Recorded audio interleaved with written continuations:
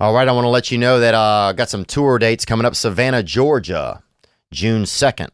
Augusta, Georgia, June 3rd. Montgomery, Alabama, June 4. And Columbus, Georgia, June 5. As well, I'll be in Florida, Hollywood, Fort Myers, Daytona Beach, and Lakeland, June 23rd through June 26th. Today's guest is here for the first time. He's a comedian, and he's an entertaining man. And he is out of New York. And you're going to learn about him as I do. He and I have actually never met. But he has a new special on YouTube called Mom Love and his own podcast called Long Days. I'm grateful to get to spend some time with him. Ladies and gentlemen, Mr. Giannis Pappas. For me to set that parking brake and let myself unwind. Shine that light on me. I'll sit and tell you my stories. Shine on me, and I will find a song. I will sing it just for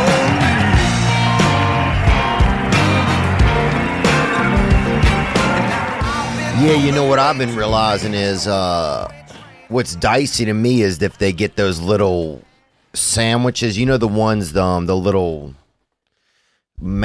cut sandwiches? Yeah. You know what I'm saying? Like when a somebody hero cut up? No, but more like just like the square ones, and then somebody cuts it up like that. You know what I'm talking about? Like the triangle pieces. Conceptually, I know. I'm trying to picture it, though. So yeah, it just has meat, cheese, and mustard or mayonnaise in it. Yeah. It just like is a little triangle. Yeah. You know, somebody gets that little round tray of a bunch of those little triangles. Yes, now I got you. Yeah. But then the weird part is when they start to sit there for a while and it gets hard on the side and people still eat them. Yeah. That's why you got to get to that plate early. But it's some guys prefer. That's air damage. Yeah, some guys prefer to go into the tray late in the game, bro. Yeah, that's not the way. You got to get there before the air damage hardens it up. Yeah. Yeah, that is air damage, man. Yeah, there's a triangular. Yeah, you know what I'm talking about? Those triangular ones? Are you talking about they come in like a plastic plate? You pull it off? Yes. I know exactly what you're talking about. Yeah, and they got the top on it. Yeah. Convenient way to throw a party. Yeah. You don't got to make sandwiches. If it's just it's better that way. Yeah, I think having it like that is probably makes things. Yeah, somebody cracks open a thing of those. As a kid, I hate this. I was like, oh, those things look like they're for adults or something. But as an adult, I'm like, oh, I'll have one or two of those. Yeah, they're nice. It's a perfect. You can't go back. You can't go wrong with meat and cheese at an adult party. Meat and cheese is always a hit. Salami and cheese. Yeah, that's going to go first. Yeah, people aren't going to touch the salad. People aren't going to touch. If you got the carrots and the ranch out, those will be there tomorrow. The whole plate will be there, but the salami and cheese is gone. Yeah. It's the Beyonce of that spread. It is really, man. Is Giannis's mic in his face, guys? Do you guys want it somewhere different? I always have mic problems. I apologize. Do you? I do. It's something like even on my own podcast or I just can't. I might be challenged in that way, like a learning disability with like where the mic is supposed to be. Yeah, I think it does get to be like a I'm either too low, too high. Yeah, but you've been podcasting for a long time. So a lot of my listeners might not even know you, and you and I have just met. We just met. Yeah. And that's crazy. Yeah, well, I know you, you know? Yeah, like same. I know you comedy, but yeah, it's the first time we've been in the flesh. Yeah. It feels good. It's interesting. Yeah, you got a cozy, warm kind of vibe. Energy. Oh, thanks. Yeah, man. I feel right, like in the womb. I feel in a womb. You're right good now. Yeah, I like it, man. Yeah. Well, thanks for coming, man. So I want to just like kind of just so my listeners know like how you even got started like in the comedy. Just take me through a little bit of that, man, because you are from another country. From another country? Are you from another country? I'm America. Oh, okay. Yeah, I thought you from. Well, it would technically be right if you weren't from here. Right. And I would be from another country. But No, you were also, you born in another country? No, I was born here. Oh, I thought you were born in another country. Dude, I look at you and I say, I can see why he would assume that. Because you're fucking American. Yeah. You're American. Like, if there can be more of a way to be American, it's on you. So I know just hearing my name, you're like, I guess he must have been born in Romania or something. I got an immigrant name. Yeah, I would. I mean, I don't know if I would. I remember I said to one of my friends yesterday, I was like, oh, Giannis Papas is coming on. And they're like, oh, I thought, they're like, oh, that reminds me of that guy who has the other name that's kind of like a double. Oh, who's the Russian guy, the older Russian Jewish comedian? Zelensky, he's fighting a war right now. No, not that guy. Oh, he's Ukrainian too. Same shit. He's doing cameos. Somebody said that's crazy. Yeah, I mean, for $600 to raise money for Ukraine, that's crazy. That is crazy. That he's got time. I know. Where do they have that guy that he's got a camera set up? And I tell you, I don't know who his barber is, but he's on call. The dude is always crisp in the middle of a war. I mean, he's got like a fade every 3 days. Oh, yeah. He's like the DJ Khaled, I feel like, of like bombings and shit. Yeah, I think he just travels with his barber. He's got a barber in the bomb shelter. He really values whoever cuts his hair. And dude, will somebody win this fucking war already? Like, Jesus, what it feels like nobody will win it, or they don't care, or they taking days off. It feels like they're like, hey, let's do it on Tuesday. I'll meet you guys on Friday. We'll do another round on Friday. It is hard to understand, right? Because like, if there's a war going on, how is he safe to give talks and, do a video Zoom for the Oscars, and then Biden goes there. He's walking around, no problem. I think Nancy Pelosi was wheeled out there. So like, where's the war? Yeah, I don't know what's happening. Yeah, and I don't know. I think it's like I think they got to go to court, like maybe Johnny and Amber, to solve it. Figure it out. Yeah, because who's shitting who's bad, son. Yeah, I feel like Johnny is Russia in this scenario, and Amber. No, I'm sorry, Johnny. Yeah, Johnny's Ukraine. I'm sorry, and Amber's Russia. And no, yeah, who's the bad guy? There's only two ways to do it. I don't know. It's only two. The good guys are Ukraine. I'm trying to depend on. It depends on which side of the political aisle I guess you fall on to consider who's the bad guy. Yeah. Or not. But I think Johnny is Ukraine. Johnny, because he got invaded by Amber. So we need to figure out ways to funnel weapons to Johnny. Yeah, that's what we got to do to help out Johnny. Yeah, I saw Johnny Depp one night at the Comedy Store. It was pretty crazy. That is a crazy sighting to see Johnny. Because I went up and Doug Stanhope is friends with me. He introduced me to him, and then I realized I didn't know what to say, and then I realized I didn't have anything to say to Johnny Depp. Right. That's almost the worst. But like when you're like, oh, there's not even a 30th degree of separation. Like there's nothing to even say here. It's like literally shook hands, and then I had nothing. Yeah. It's kind of similar to meeting you, because what I wanted to say, I held it. Maybe what you wanted to say, you held it because you felt like he's over it. Like I would have opened with a 21 Jump Street thing because that's my closest emotional tie to Johnny. Okay, was his hair back then with the earring. He kind of that my generation. Pull that picture up of Johnny Depp 21 Jump Street. Let's get an image of that. I think he was like that hairstyle with the earring was like every white guy in America did that middle part with the earring. And so I would open with a 21 Jump Street, like with you, Road Rules, but I didn't want to say it. I know you from Road Rules. I remember. Oh, that's interesting. Yeah, man. And you're as big as I thought you were, like tall. You're a tall drink of water. It's really funny. People say that I'm tall, and I don't. I've always just been. I mean, I've been this height for probably 21 years now, and it's like I don't think anything. I never thought I was tall, but people constantly say that. Yeah, you're 6'1". Like, damn, bro, you're taller than I thought. So it's always Mexicans who comment on it. I'm not gonna say that. But it's a lot of like Latinos, or recent Americans, who are like, "Hey, bro, you're taller than I thought."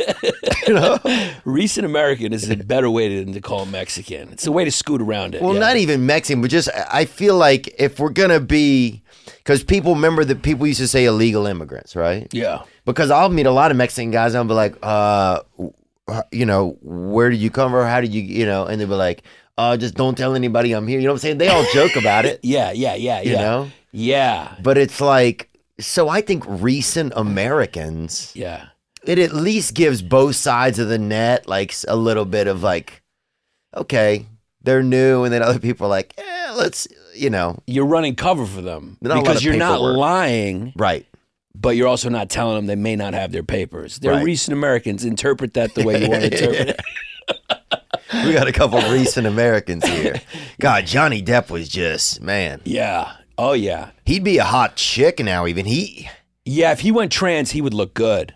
Some Yeah. guys, you can tell if they transition, they would flawlessly transition. Mm-hmm. Usually they don't have the Neanderthal brow. That's a real impediment to like a smooth transition. But he got a real nice girl guy face. Oh, Yeah. God, man. Yeah. If he put some makeup on and grew the hair a little longer, I don't even think he'd need estrogen.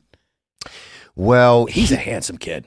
he's a handsome guy. Yeah. Well, and he used to definitely be more. I mean, look, he's getting older, and I think he's partied pretty hard. He's probably going pretty hard. Yeah. Yeah. For a guy who did the amount of drugs he did, Yeah. he looks good. That's a good point. He looks real good. That's a good point. I mean, I don't know how much LA has to do with that, Hollywood. People with who are stars tend to age very well because I guess when your job is just staying in shape every day in between scripts, Yeah. you dedicate a lot of time to it. There's like a team of people who keep Johnny Depp like camera ready.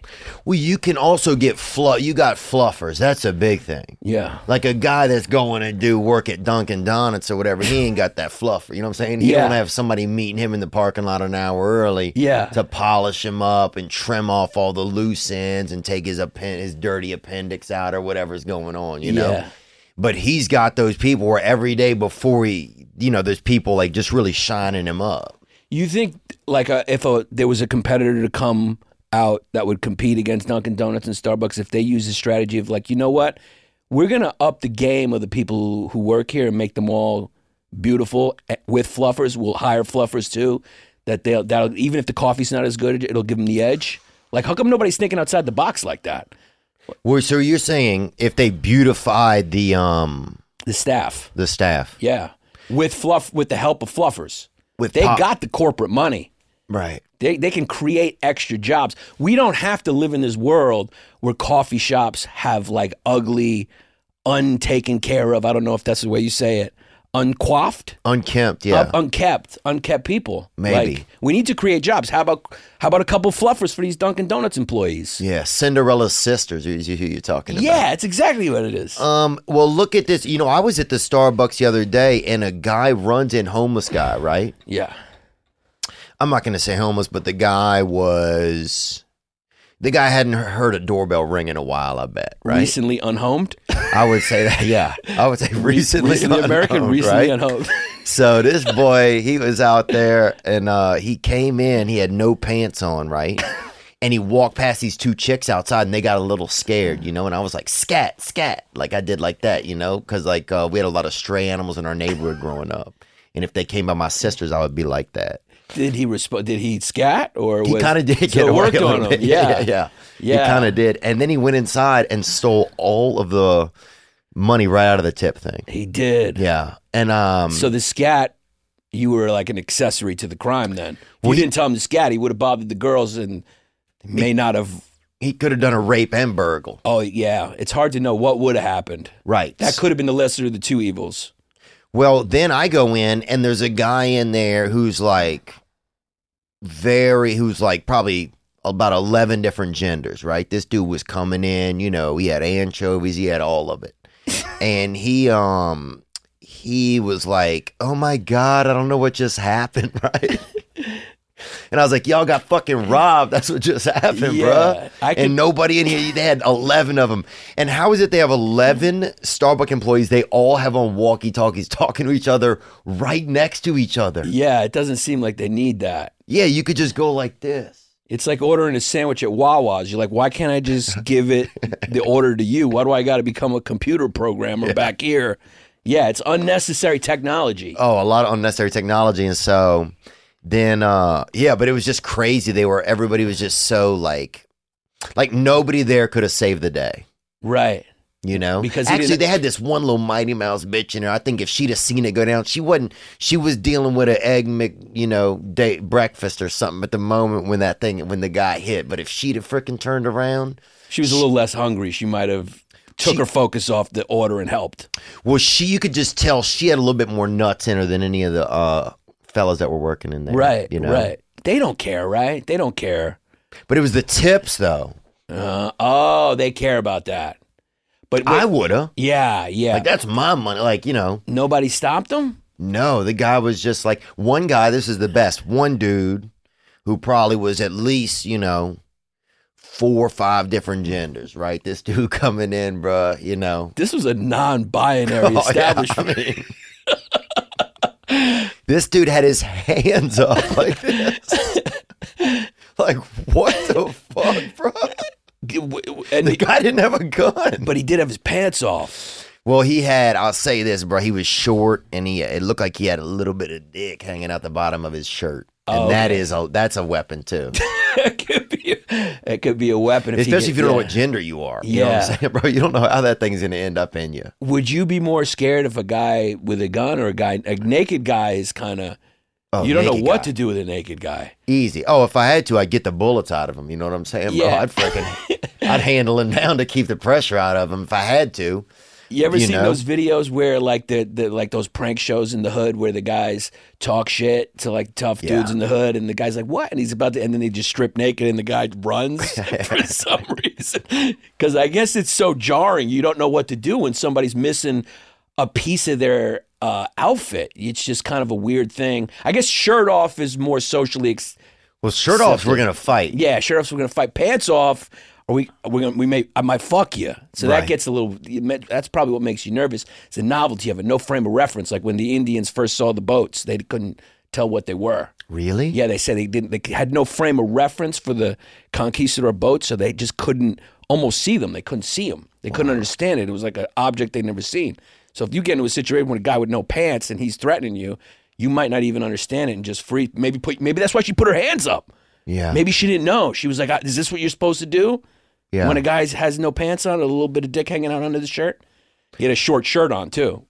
He was a black guy too, which is so he had unusual. A medium shirt. Yeah, because usually they got long shirts on. If you go to a black barbecue, they down to their knees. Oh yeah. Black guys like long shirts. Yeah, well, black guys look good in stuff. They look good in everything. Anything. Yeah. Black guys look good in. A black guy could walk around literally just with shopping tags That's why I think a lot of black guys keep the tags on things, because I think other people will literally come up and shop off of them. Yeah, I always damn, let me scan this up right now, bro. That's not a bad idea, bro. It's not a bad idea. If you got a percentage of the sale, it's like, damn, let me scan 2 of those off of my boy, and then he makes a little bit of bread. Yeah. I had a black friend who used to wear his hat like that with the stickers and tags, and we were having a conversation once, and he was like, his cops got to stop profiling me. I'm like, well, maybe if you make it look a little less like you just stole the hat out of the store, you're wearing it like you just ran out past the sensors. I mean, maybe that'll help. Yeah, they had a black dude I saw with a chain made out of sensors. Like, that's not helpful. That's actually a good move if you want to steal a store. If you come in with the sensors on and they're going off, you're going, no, that's just my necklace. Yeah. Don't look through don't profile me. That's my necklace going off. These are sensors. That's pretty cool. I think if someone was cool enough, they could make sensors cool. Yeah. Because fashion gets pretty ridiculous. Like if you look back in like the 1700s, guys were wearing other dudes' fucking hair and stockings and candy corn shoes. So that just objectively looks ridiculous, but that means at some point there was some dude who was so cool who was wearing it that everyone was like, I want to be like him. So they started wearing fucking ridiculous stockings, candy corn shoes, and somebody else's hair, which is some real serial killer shit. That's crazy. And then the whole continent of Europe started doing it. So if there was a cool enough dude who started wearing sensors and gave it value like Bitcoin, which we all buy, which we know is stupid, then I think people would follow. It depends on how fucking cool the person is wearing it. Fashion is completely subjective. Yeah, I never thought about that much. I mean, yeah, I think if you see somebody with something and you feel like it looks good, then if somebody else does it, you'll kind of get into it, Yeah, like I'm not even lying. This is a true story. I saw a dude the other day. He had a mullet, and somebody else said, "You're going with the Theo Vaughn," and he was like, "Damn, everyone keeps saying that." I'm like, maybe you are, consciously or unconsciously. There's very few dudes in this country who have a mullet still, right? That aren't at a state fair, right? Or, you know what I mean? Yeah.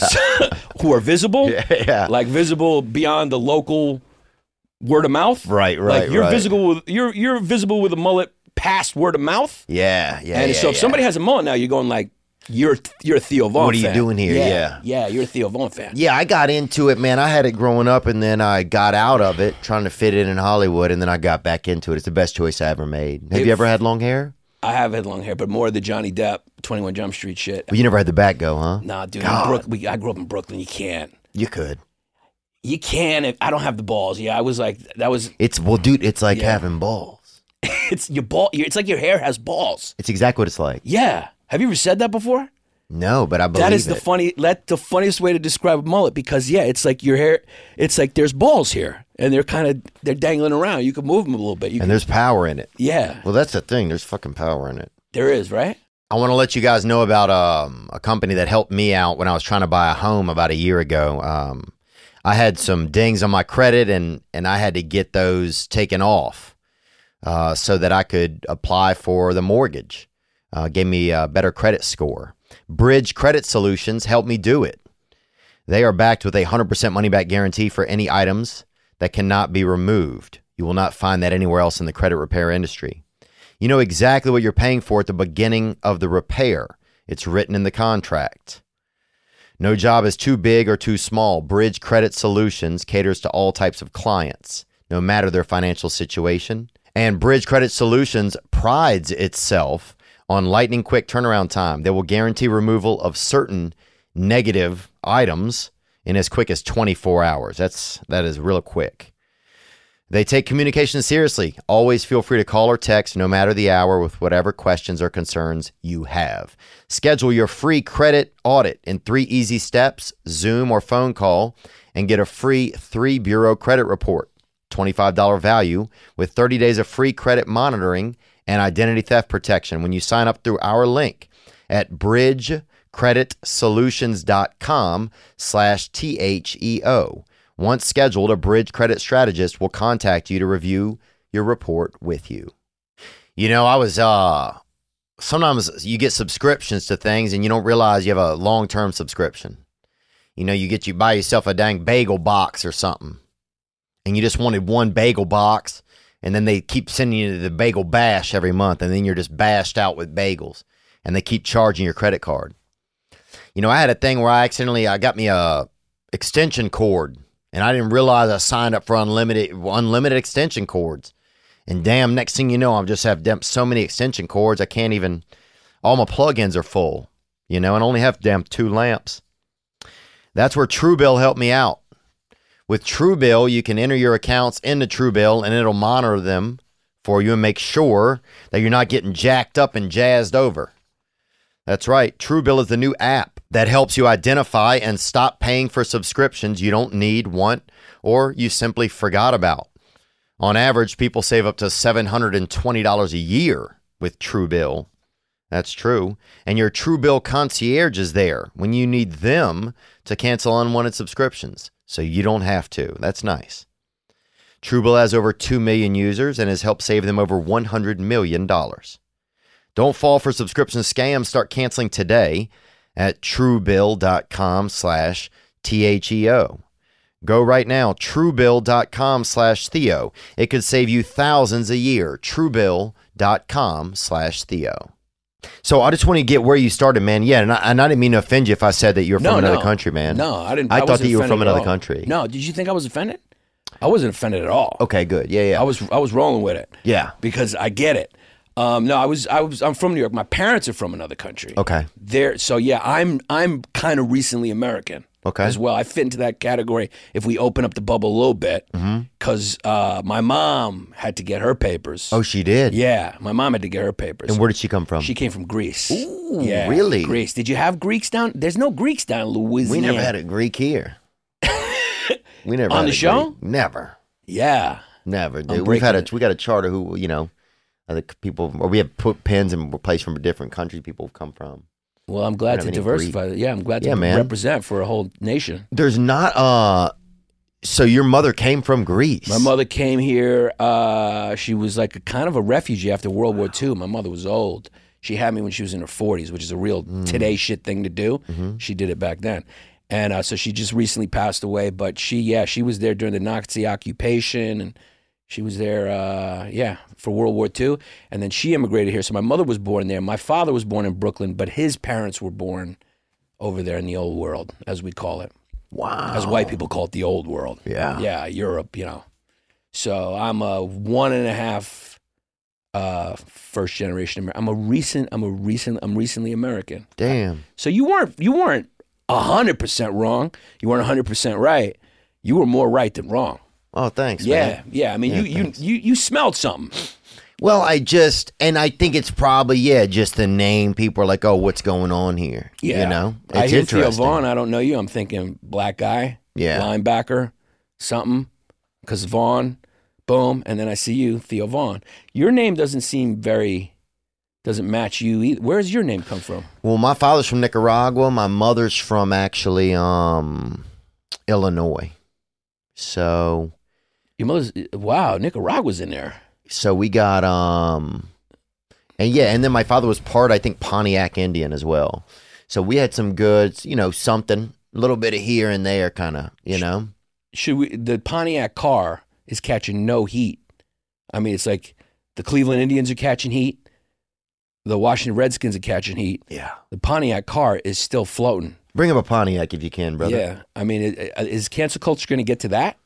It should. When you think of how many things are named after Native American stuff, it's like you really, and I can't think of them right now. Tomahawk steak. Oh, yeah. It's a lot, brother. But let me ask you this question. As far as the Cleveland Indians, what's worse sounding to you, the Cleveland Indians or the Cleveland Browns? Cleveland Browns sounds a lot more like a slur to me. Oh, that's a good point. I hate these Browns. I hate these fucking Browns. I hate the Browns every year. Sounds a lot worse than I hate the Cleveland Indians. Look at these Indians. Look at these Indians. Where look at these Browns. Or these Indias. These Indias. Yeah, I mean, look, I love a racial slur, honestly, and who doesn't? If it's said in jest. Yeah, bro. Even if here's the best: if you're walking down the street, somebody yells it, you don't see who yells it. It's fucking great. Yeah. If somebody is point blank ripping somebody, that's fucked up, dude. Yeah. But somebody drives by and they yell it, bro. Fucking who, Yeah. It's that enhances your day. Oh, Kurt Metzger has the best slur I've heard for Greeks ever. Is that my phone? I apologize. Jesus Christ, it's my special needs brother. Time for your daughter to wake up. Kurt Metzger has the best slur for Greeks that I've ever heard because there's not many. Mm-hmm. And he just, one time he was doing this stand-up set. It's online somewhere, but he just goes, he was dating a Greek girl, and her dad didn't approve, as Greek dads usually don't, of anyone. Greeks hate everybody. Wow. And he just goes, can you believe that, dude? A diner monkey from Ass Fuck Island. And I was like, that's the best. That's the best slur. Diner monkey from Ass Fuck Island. Doesn't get better than that. So that's what I am. I like that, man.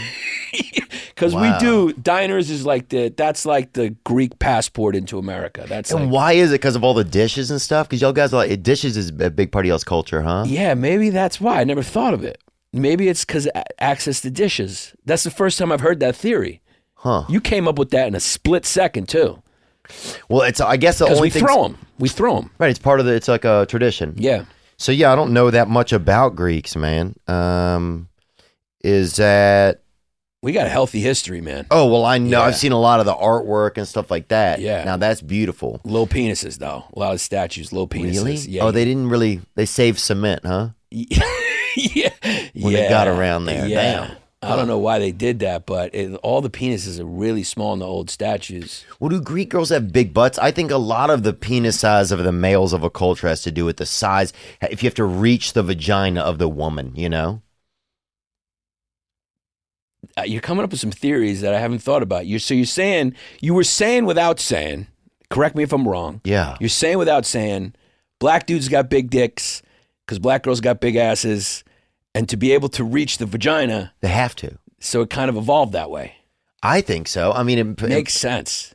Yeah, I mean, when I think about a lot of times, if I think about having sex with a black girl, it's like, well, I mean, all this certainly depends, but it's like I couldn't do it. Your dick has to wear lifts. Yeah. To get there, yeah. My dick is gonna need to you gotta get another dick shoulders. A lot of yoga, yeah. My dick's gonna need to be like one of the ones with the two kids in a top coat. I'm here to let my kid go on the field trip. Yeah, yeah. Oh my God. And Chinese, Asian. No butts. No butts. And also correlated. Yeah, hypothetically. Hypothetically, but we all know it's true, littler penises. Yeah. Holy shit. Maybe. Because, yeah, I mean, it's just like about nature. Like a hummingbird has to have that beak because it has to be able to, you know what I'm saying, but it's not right. So I think you might have just lost confidence in it. You might have been going somewhere. Yeah. Hummingbird has to have a beak. Because it just, it gets in a certain type of flowers and it's like the deep ones. Was that the moment when you realized you didn't know that much about hummingbirds? I think it's the moment I realized I didn't know that much. Yeah. You had enough knowledge to get you to that point. Yeah. And then you're like, what else do they do? Yeah, I'm done. Yeah, I'm done with that. What, okay, so you got started in New York. I know a lot of people know you, but I want to make sure that my audience knows you. I appreciate that. I forget that sometimes, like, even though, like, I have some knowledge of someone or, I know that they're a great comedian or, but my audience doesn't know. So you started out in New York. Started out in New York. You grew up there. I grew up in Brooklyn, New York. Greek American. I started there long time ago. Quit for a while. Had some things happen and trauma and things like that. My head's all messed up, which is a constant challenge. And then I got back into it and I started doing stand-up consistently. Donnell Rawlings was really the guy who got me into comedy, like stand-up. Got me back in after I quit. And I was doing sketch too, and I did some viral characters on YouTube early in YouTube, and started touring doing those. But always was a stand-up. I started as a stand-up, and I've been doing it, on and off because I took some time off. Like I'd say close to 20 years, man, 15, 20 years. I've been around. I'm like the Bull Durham. Yeah. Even when I did New Faces in Montreal, which is like comics, that's like when the industry takes a look at you or whatever. I was like the dude. I mean, I was in my late 30s. I felt like Bull Durham. Yeah. Everybody else was these young prospects, and I'm like, I was like an old catcher. Been around, Yeah. You got Icy Hot on before the show. Yeah, I have little tricks, oil here, like the dude from Major League, the old reliever. Yeah, you're like, oh, the guy after you's like, oh, why does this mic have sap on it? Yeah, I'm like, that's an old timer trick, Wow. So, when you took time off, what did you think? Because I had a spot where I think for probably about 7 months I took off. I just felt like I didn't know what I was doing. Was there a reason that you took some time off? What was it? Yeah. So I got shot early on. I started doing comedy in 2000. I got shot in 2001. By a gun? By a gun, yeah. No way. Yeah. Wow. And what did it feel like? It burns. It's hot. It's just hot. You don't think about that. Yeah, it's hot. Your body takes care of you, like chemicals, whatever that is for the pain, and like your body releases shit that kind of. But that's like DMT, Daddy. Yeah, it's DMT, I guess. But then afterwards, when all that adrenaline, and also adrenaline, when that adrenaline dies down, it's just heat. Ooh. It's hot. You could actually see smoke coming out of the hole, like little bits of smoke. Yeah. Damn. And so that was fine though. I went night in the hospital. I got shot like close to my dick and ass. Did you really? Yeah, like right here. Yeah. Ooh, and you could see smoke coming out? So for a second, you could see a little smoke coming out when they cut my plastic pants off of me, jogging pants or whatever you call them. Like your femur's fucking vaping in there. Yeah. Right? That's crazy. That's what it looked like. And then you feel the heat and then a little sting when all the whatever adrenaline rushes comes down. I just got lucky it didn't hit an artery or anything like that. But that wasn't the problem was the panic attacks that started afterwards, like sort of the PTSD that I didn't know what it was, and so I started having like these panic attacks, and it was related to the trauma from that, like just walking around being scared, like, oh shit, that happened to me, it could happen any moment. And I didn't know what it was, so I just dealt with it for a while. I didn't know what trauma was or what was going on. I would just get on a train in New York, and I would just start bugging out and like hyperventilating. Wow. And then not knowing why is like my subconscious, so I'm going, what the fuck is going on? And I just lived like that for a while. And so I quit comedy because I get up on stage and I'd have these massive panic attacks. Oh. You're making me fan. Yeah. Right now. It was a weird time. And then I just kind of quit, started doing social work. I did 9/11 disaster relief for a while. And Donnell Rawlings, like I said, was the guy who kind of pulled me in. He saw me once, thought I was funny. And then he had a room on the Upper East Side in New York City every Tuesday or Wednesday called Marion Square. And I would get up there once a week And then Chappelle's show, this was about 2005, 6. Chappelle's show took off. He took me on the road with him, Charlie. It was Bill Burr for a little bit, then Christian Finnegan from the show. Yeah. And that was real nice of him. So I always owe him for that. I always like, you know, it was a real nice thing for like, you know, a comic to be like, hey, you're funny, and then like try to help me, which he did. I'd sell his posters and I'd do 5 minutes. And it was nice to also go on the road and see success, because I had never seen anyone like make it. And I knew Donnell before he made it, and then like I saw his outfit change. Yeah. You know, I saw him go from Timbo's to like a higher priced shoe. Yeah. Like the outfit change. That's where you can tell money in comedy. I've seen it with a lot of my friends now. You know? Really? Yeah, even Tim Dillon's gone from like bin basket polo to like Balenciago or some Italian name I can't even pronounce without sounding like I'm from New York too much. Yeah, it's just it's an outfit change. Now, I'm going to go through a little bit of that. So, yeah, with the trauma stuff, did you know that it was part of, like, did you, so you felt a lot of anxiety, I'm guessing, like uncomfort, but were you able to relate immediately that it was because of the gunshot thing? No, it took me, I had to go to therapy. And finally, I went to therapy. I just was like muscling through it, not knowing. Like, it was kind of emasculating for it to happen. Be like, why am I so scared? I would freeze up. I wouldn't be. There was one time I thought I was having a heart attack and I couldn't move, and my whole body just kind of froze. I couldn't move. I guess that's what they call scared stiff. And I told my friend, I was with my friend on the train, and I was like, call an ambulance, I'm having a heart attack. And they came and they were like, you're fine. Like, what? They took all my vitals, and I was like, because you don't feel fine. So you're going like, you must be wrong. You must be wrong. I'm dying. And I wasn't. And it was just these panic attacks that would happen. And I really didn't have a reprieve from them. I didn't really get away from them until I started going to therapy. Therapy works if you got issues. I recommend therapy. Yeah. Yeah, I recommend therapy. And were you able, so what was the process kind of relating, of figuring out that was it? It was sitting with a therapist. She was a female therapist. I was attracted to her. So did you tell her that? I didn't tell her that, which felt like I wasn't being open in therapy. You know, because that must have been a thing, like a mommy issue or something. But because of that, I was just more, I don't know, I was more vulnerable, open. Like guys, you're always a little standoffish when you sit with a guy. You're like, fuck, you're a guy. Like, I can't be vulnerable around a guy. You always got to be a guy. But a woman, you just kind of, you can act a little more like a woman and talk about your feelings. Right. So I was able to, something about her opened me up, and I was able to talk about it, and I got over the fact that I wanted to sleep with her. Maybe it's because of the connection. You know, we're comics. We're all fucked up. We got walls up. There's reasons why we stand on wood planks for chicken fingers for 10 years to have strangers give us, you know, it's because we didn't get something else. So there's walls up. But she was able to take those down. She was beautiful, too. God. Her legs was the problem. If she wore pants more, but maybe that's what opened me up. I was always distracted with her legs. Oh, yeah. Yeah, they were just nice. Oh, I notice I'll be involved in anything, do not hear a set of high heels in the distance, and I have no control over my ability to zone out of whatever is going on. So the sound of high heels.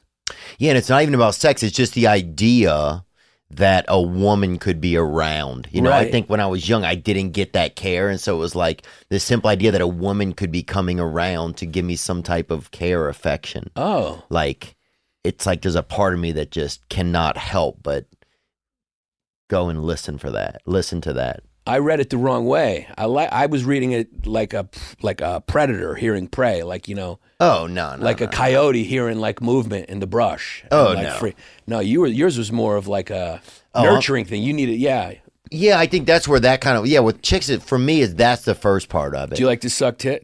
Were you breastfed? By a small breast. So do you like, when you get a big one, do you just? Oh, I've overstayed my welcome. Yeah. On a big tit. This is like the second or third time already in this podcast you've said something without saying something, and I picked up on it. The first one was, but now I know you were basically saying your mom had small breasts. Oh, my mom knows it. Yeah. If she the one who breastfed? Was it your mom who breastfed you? I Sometimes another woman will get in there in African villages. Yeah. No, my sister's cousin-in-law, they would breastfeed each other's children. But I believe that my mother did it. as far as I know. Right. But yeah, small breast. You never shake the trauma from breastfeeding out of a small breast. You never, just the rattle, just trying to rattle a drop of milk out of something so small. It's insane. Yeah. It's insane that we let a child do it. It's insane. When you think about right now, a kid, like a lowercase A cup. I just imagine you not being able to find anything you're trying to grab. Well, you're just hitting the bag. You just, and there's just nothing in there. You're like a wall climber looking for somewhere to put your fingers, and there's just nothing. It's just a flat wall. It's traumatic. It's definitely exactly what you said. It's traumatic. Crazy that you remember that too, even though there was no video evidence. Well, I do believe that when I start to, I can feel the desperation of it. And the why isn't there something there? So you remember the feeling, not necessarily the facts. Well, I think I always have that feeling. Right. I'm missing something. Something isn't available. Right. Something isn't complete. Right. So I just take it back to usually things like that probably, and not specifically breastfeeding, but just the feminine connecting to a feminine. A feminine. Across the board. Yeah. But do you want things to be complete? Like, being alive is kind of incomplete. We're only complete when we die and we, God willing, we go to the party, Yeah. Yeah, I just think if your foundation has if you got all the stair steps and you can get onto the porch, Yeah. And so I always feel like we fucking just had a pile of wood right there.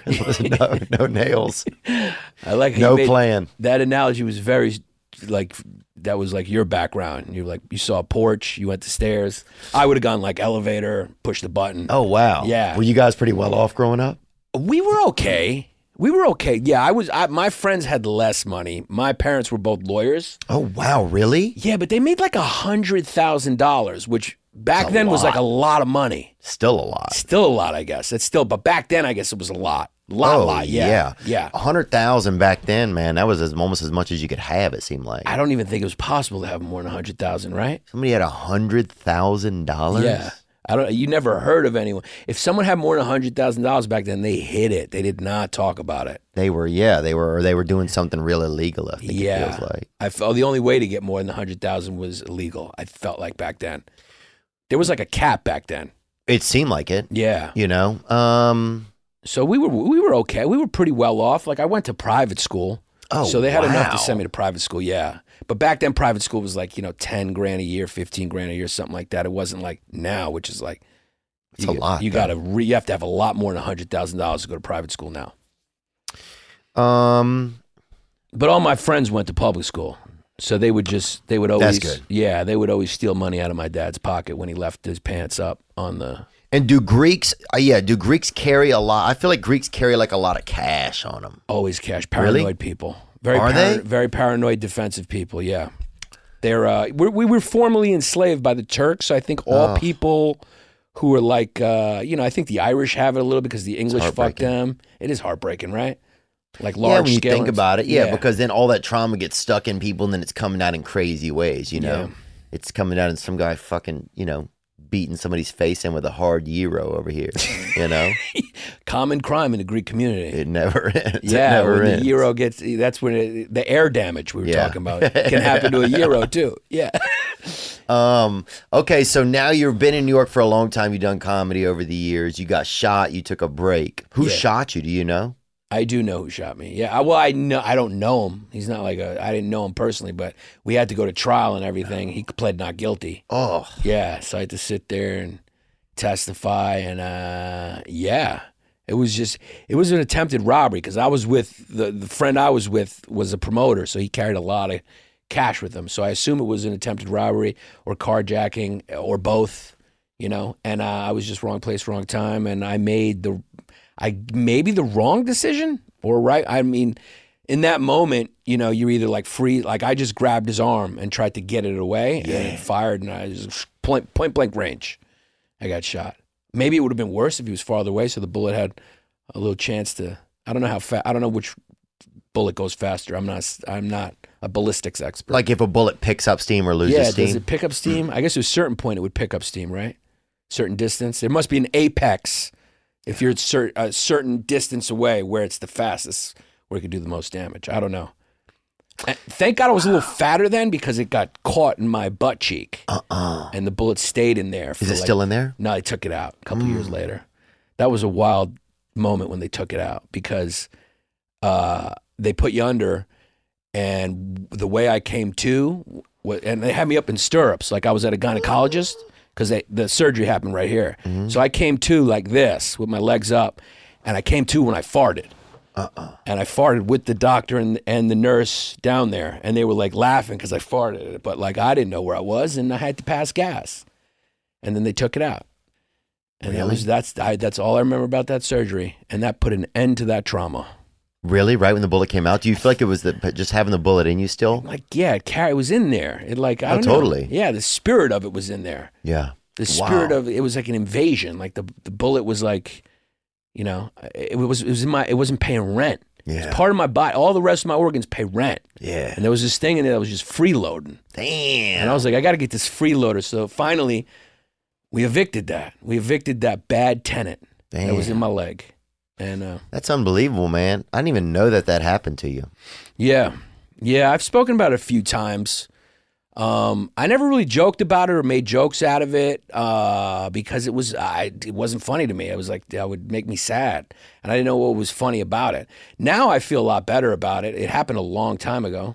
You know, I feel like I'm solidly a man now. You know, as a comic, I don't think I became solidly a man till like 2 years ago. Really? Yeah, don't you feel like? Are you grown? You have grandkids? No, I don't have anything like that. I don't even have original children. Yeah. Do you have fake ones or imaginary replica ones? No, I don't have any wife or nothing like that yet. I'm planning on getting it, though. You do, I know. I learned a lot about it in your special. Yeah, I watched, 34 minutes of your special. That's right. That's probably more than what the algorithm is telling me that people watch. So it was cool, you went man. Farther than most people, yeah. It's really, really cool. Thank you, man. I appreciate it. What's the name of it? I don't, I do know what it is. It's called... something Mom Love. Mom Love. No, that anything in the area of mom, it's like pronouncing my name. I'll respond to Giannis. Yeah, and I could have looked at the Wikipedia page before. I just forgot what it was named. I'm not trying to say that I don't care. No, I know. Okay, cool. Yeah, totally. Yeah, so you got the new special out, and this is on YouTube. It's on YouTube. Yeah, it's on YouTube. It's cool, man. You shot over there in Madison, which was nice. Really cool spot. Yeah, and when I shot it, I just decided to shoot it that night. I had no plans. It's the same. I did my album a couple years ago at Comedy on State too, which is like, it's a great club. It's just run well, and the audience is always great. And you know who runs it? Greeks, right? Yeah, Greeks. That's crazy. 2 Greek young ladies and their Greek father, who's really killed it. I mean, came to this country like with like $5, and now he owns like the whole State Street. They should rename it to like Statakis Street. It's like Greek. Yeah. Greeks conquered. We came and we like Alexander, he came and he just took over all the restaurants there. Alexander the Greek, right? Alexander the Greek, yeah. He was Alexander the Great, but yeah, he was Greek. He was Greek? Macedonians will say he's Macedonian. Greeks will say he's Greek. They fight about it. And it's like, guys, who cares? It's like one of those fighting things where you're like, dude, like it's like between like Serbs and Croats. You're like, guys, I can't fucking tell the difference. Yeah. Like the Northern Irish and Southern Irish, they're fucking fighting. The Ukrainians and Russians. If I put a Ukrainian and Russian in here right now, do you think 1 out of 10 people from any country would be able to tell me what the difference is when they start fucking talking between Ukraine and Russia? What are they fighting over? Aren't they the same kind of like northern? I think a syllable probably. I think there's a couple syllables still on the board or like a vowel maybe probably. If they're fighting over anything, it's probably a vowel over there. Because if you hear those people talk, there's 0 vowels involved. 0. It's just yeah. Yeah. They don't stop. All V's and L's. No, it's crazy. Yeah, and then the Norwegians and Swedes, they have their hate for each other. Like people just hate humans like to hate. Yeah. We'll hate whatever's closest. Well, I think what do you think that is? I think part of it is because you just want to. There's some need to feel what. Why do people want to hate? I think part of it is. What gives you a feeling of feeling okay? Yeah. If I can think this is worse. Yeah. If I can think that person is not as good. It's easier. I think it's scary. Like I think eye contact is scary. I think making strong eye contact, if you keep making it for a long time, I think 2 people are either going to fight or fuck. Okay. Like you have to look away at some point, or else it gets too powerful. Or like fall in love, like eye contact. That's a good point. I never thought about that. There's like a spectrum of eye contact. Yeah, at some point you gotta like look away. You're like, are we gonna fuck? You know, like I can't. I mean, or somebody's gonna see something in you that you don't want them to see. Or that you're gonna be too you're too insecure. You know, you don't want the person to know you're lying or whatever it is, or you're hiding something. So I think that's the thing that is a barrier always with people. And they're like, fuck you, I don't want you to. Yeah, I'm hiding something. I'm not comfortable with who I am. So it just turns into like hate. Yeah, it's got to be that. Huh. Right? I would think, man. I mean, it's interesting. If you're looking for that extra confidence when it's time for sex, well, jump in the wagon, baby. Jump in the dang confidence wagon and floor it. And let me tell you about BlueChew.com. Blue Chew is a unique online service that delivers the same active ingredients as Viagra and Cialis, but in chewable form, and at a fraction of the cost. That's right. Blue Chew is an online prescription service. No doctor visits, no awkward conversations, no waiting in line at the pharmacy. It ships right to your door in a discreet package. If you don't like swallowing pills, that's okay. Blue Chew's sildenafil and tadalafil tablets are chewable. That's right. Blue Chew's tablets are made in the USA, America, on this wiener, and they prepare and ship direct, so it's cheaper than a pharmacy. And here's a special deal for you. You know it. Try Blue Chew free when you use our promo code Theo at checkout. Just pay $5 shipping. That's BLUECHEW.com. Promo code Theo to receive your first month for free. You know, life can be overwhelming, and many people are burned out without knowing it. I've been one of those. I still am a lot of times, honestly. Symptoms can include lack of motivation, feeling helpless or trapped, detachment, fatigue, and more. We often associate burnout with work, but that's not the only cause of it. You know, any of our roles in life can lead us to feeling burned out. And BetterHelp Online Therapy wants to remind you to prioritize yourself. Talking with someone can help you figure out what's causing stress in your life. BetterHelp is customized online therapy that offers video, phone, and even live chat sessions with your therapist. So you don't have to see anyone on camera if you don't want to. That's nice. It's much more affordable than in-person therapy, and you can be matched with a therapist in under 48 hours. TPW listeners get 10% off their first month at betterhelp.com/Theo. That's betterhelp.com/THEO. I've needed help, and I've gotten it through BetterHelp, and you can as well. That's why I almost became a Quaker. You did? I almost became a Quaker. I almost chose to become a Quaker. Were you going to marry into it or no? No, I was just going to show up one day and be like, I'm down with what you guys are doing. What's the deal? Do I got to do paperwork, or you got to dunk me in water? I want to do what you're doing. Because the way they get married, I went to a Quaker school for a little while, Brooklyn Friends, right? Okay. There's like these Quaker schools. And their thing is real beautiful, man. It's about silence. Really? So like every day they have a silent meeting, and everyone just sits in silence, and nobody speaks unless they're moved to speak. And then the weddings, the bride and groom to be, or whatever they're called, I don't know what the Quakers call them. Yeah. Like, you know, whatever. They may have some like allegories from the Quakers they call the weddings what? I don't know. But at a Quaker wedding, yeah, I don't know. The way they get married is the guy and girl who are getting married, and all their friends gather around. The guy and girl just sit for about an hour and stare at each other, and everyone sits in silence. And then after about an hour or so, they're just married, and nobody speaks unless God moves them to speak, and that's it. And I just thought that was so beautiful, because if you're sitting with the person you're going to spend the rest of your life with, and you're sitting there for an hour, you're probably having every fear, every hope, every insecurity, everything transpire in your head. Yeah. And you're just like, it must be a real, like, just roller coaster of emotions. And if you feel good about it after that hour, you know you're probably doing the right thing. But if you start feeling some bad feelings, you probably know you're going to have to cheat. Wow. Yeah, I guess at that point, all you're left with sitting there after an hour probably is some pure ass honesty, probably. That's right. Yeah.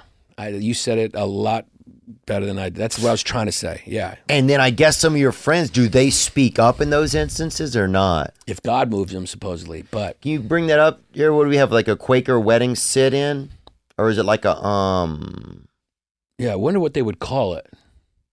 I don't know. Yeah, maybe they just call it a Quaker wedding. Yeah, it's a good question, man. Yeah. What do they call it? Do Quakers make? Often referred to as the silent ceremony, Quaker weddings differ from the traditional Protestant ceremony in 4 significant ways. There is no officiant, no giving away the bride. A wedding certificate is signed, and there is a long period of silent, open worship, after which those attending may speak on the couple's behalf. And the Quakers were against slavery too early on. They're pretty like clean. Dude, I like that religion, man. It's just kind of quiet and like no mantra, no dogma. Bring up some images of these folks, huh? Do you mind? So we know who we're actually considering here. Well, they look like the dude on the Quaker Oats box. They all look like that dude. Oh, God. Really? Still? Yeah, they still kind of roll like that. Get some Vans or something at least. They gotta change a little bit. Throw on some damn Quicksilver or something, Yeah, something a little more weather appropriate at least. Yeah. Orthodox Jews, the same thing. They wear the same wool, like black suits, even like in the middle of July. Oh, dude, I was at this halfway house, or like not a halfway house, but like a recovery house or whatever. And this Orthodox Jewish dude had to roll in, right? And it's just like, different guys staying in there and stuff. And this guy rolls up, dude. He was dressed like Biggie Smalls, right? It was last summer.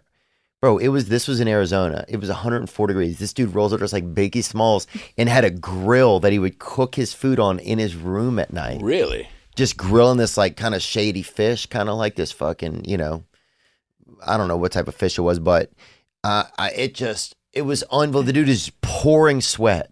His hands were all sweaty. Every time you shook his hand, it felt like you were like babysitting one of those oil spill animals, It was just disgusting, bro. I'm like, oh my, I was like, if you were like, this will kill you. This can't be like a heavenly choice or whatever. You'll die in this. Yeah. I guess when their mantra or their dogma says this is how you dress. Wow. It doesn't change. There's no update. Yeah. Like there's got to be Jesus, like whoever their Jesus is has to come back and be like, dude, I came back to tell you this because I can't watch you guys suffer anymore. Yeah. You don't have to. You can take a couple layers off when it's hot. Oh, we need tank tops out here, fam. I like that you called it a shady fish. Was it a shady fish because you just couldn't identify it? I mean, anybody that's grilling fish in their room on a little grill like that at night, and he was trying to secretly do it, I think, because one of the rules was you couldn't cook in your room because a lot of people are drug users in there. So one dude's cooking a fish, one dude's cooking up a batch of whatever, some fireball for his arm, So it's like the guys will cheat. They're like, oh, he cooking, I'm a cook. So it wasn't the fish that was shady. It was the whole situation, what was going on that way. He was more shady. It was breaking the rules. Oh, okay. So the fish was just a fish. Yeah. All right. Because I was trying to picture a shady fish being like. And he kept wanting like gum or something from me. I think he couldn't have gum. So he was like it was like I had some kind of candy or something. He kept wanting. Oh, it was nerd ropes. So this dude fucking kept, every time I get my nerd ropes open, he could hear the bag from the distance, bro, from across the desert, dude. Like with high heels and you. Oh, he'd come around and then watch him just nibble on this nerd rope. This dude, Goimel or something was his name. I don't know. That dude was, Have you ever, this is what I like, in my background in New York, there's a lot of like Irish Catholic girls, like Catholic, Puerto Ricans. Catholic was a big religion. It's very repressive sexually. I almost felt like when you hooked up with one of those girls, the repression was worth it for their energy. They were so happy. Like a religious dude with nerd rope or whatever little thing he can get that's not allowed. Yeah. It's almost worth it. Like sexually, it's almost worth it for us all to be repressed, to give it a little something extra. Oh, I think that's what some of the value in having the repression in religion for sex is. Yeah. It's like to keep some energy in it, to keep some fuel in the tank. Yeah. And yeah, there's definitely been a gal when she gets a hold of your nerd rope, if you will, even, which is still, I didn't even think about that, a great term for a wiener. It is a really good one. Yeah. Yeah, they're definitely more keyed up about it. You know what I'm saying? Like, there's some girls that'll damn floss their teeth with it, if you let them. Because it's just like so forbidden. Yeah, it's just that forbidden, it's a real dessert. Yeah. But if you just, all day, you're just over there with your legs open at the bakery, then you definitely... It becomes trite. It becomes, there's no value in it. Yeah. It's kind of a lot of our society. We've burnt out a lot of the value of things. I think that's where we're at right now. Me too. We're almost like freedom's gotten too free. Well, pornography's burned down a lot of sexual energy. So I think you have a lot of marriages that probably are. I wonder if you could calculate how much pornography has killed marriages. It's probably killed a lot.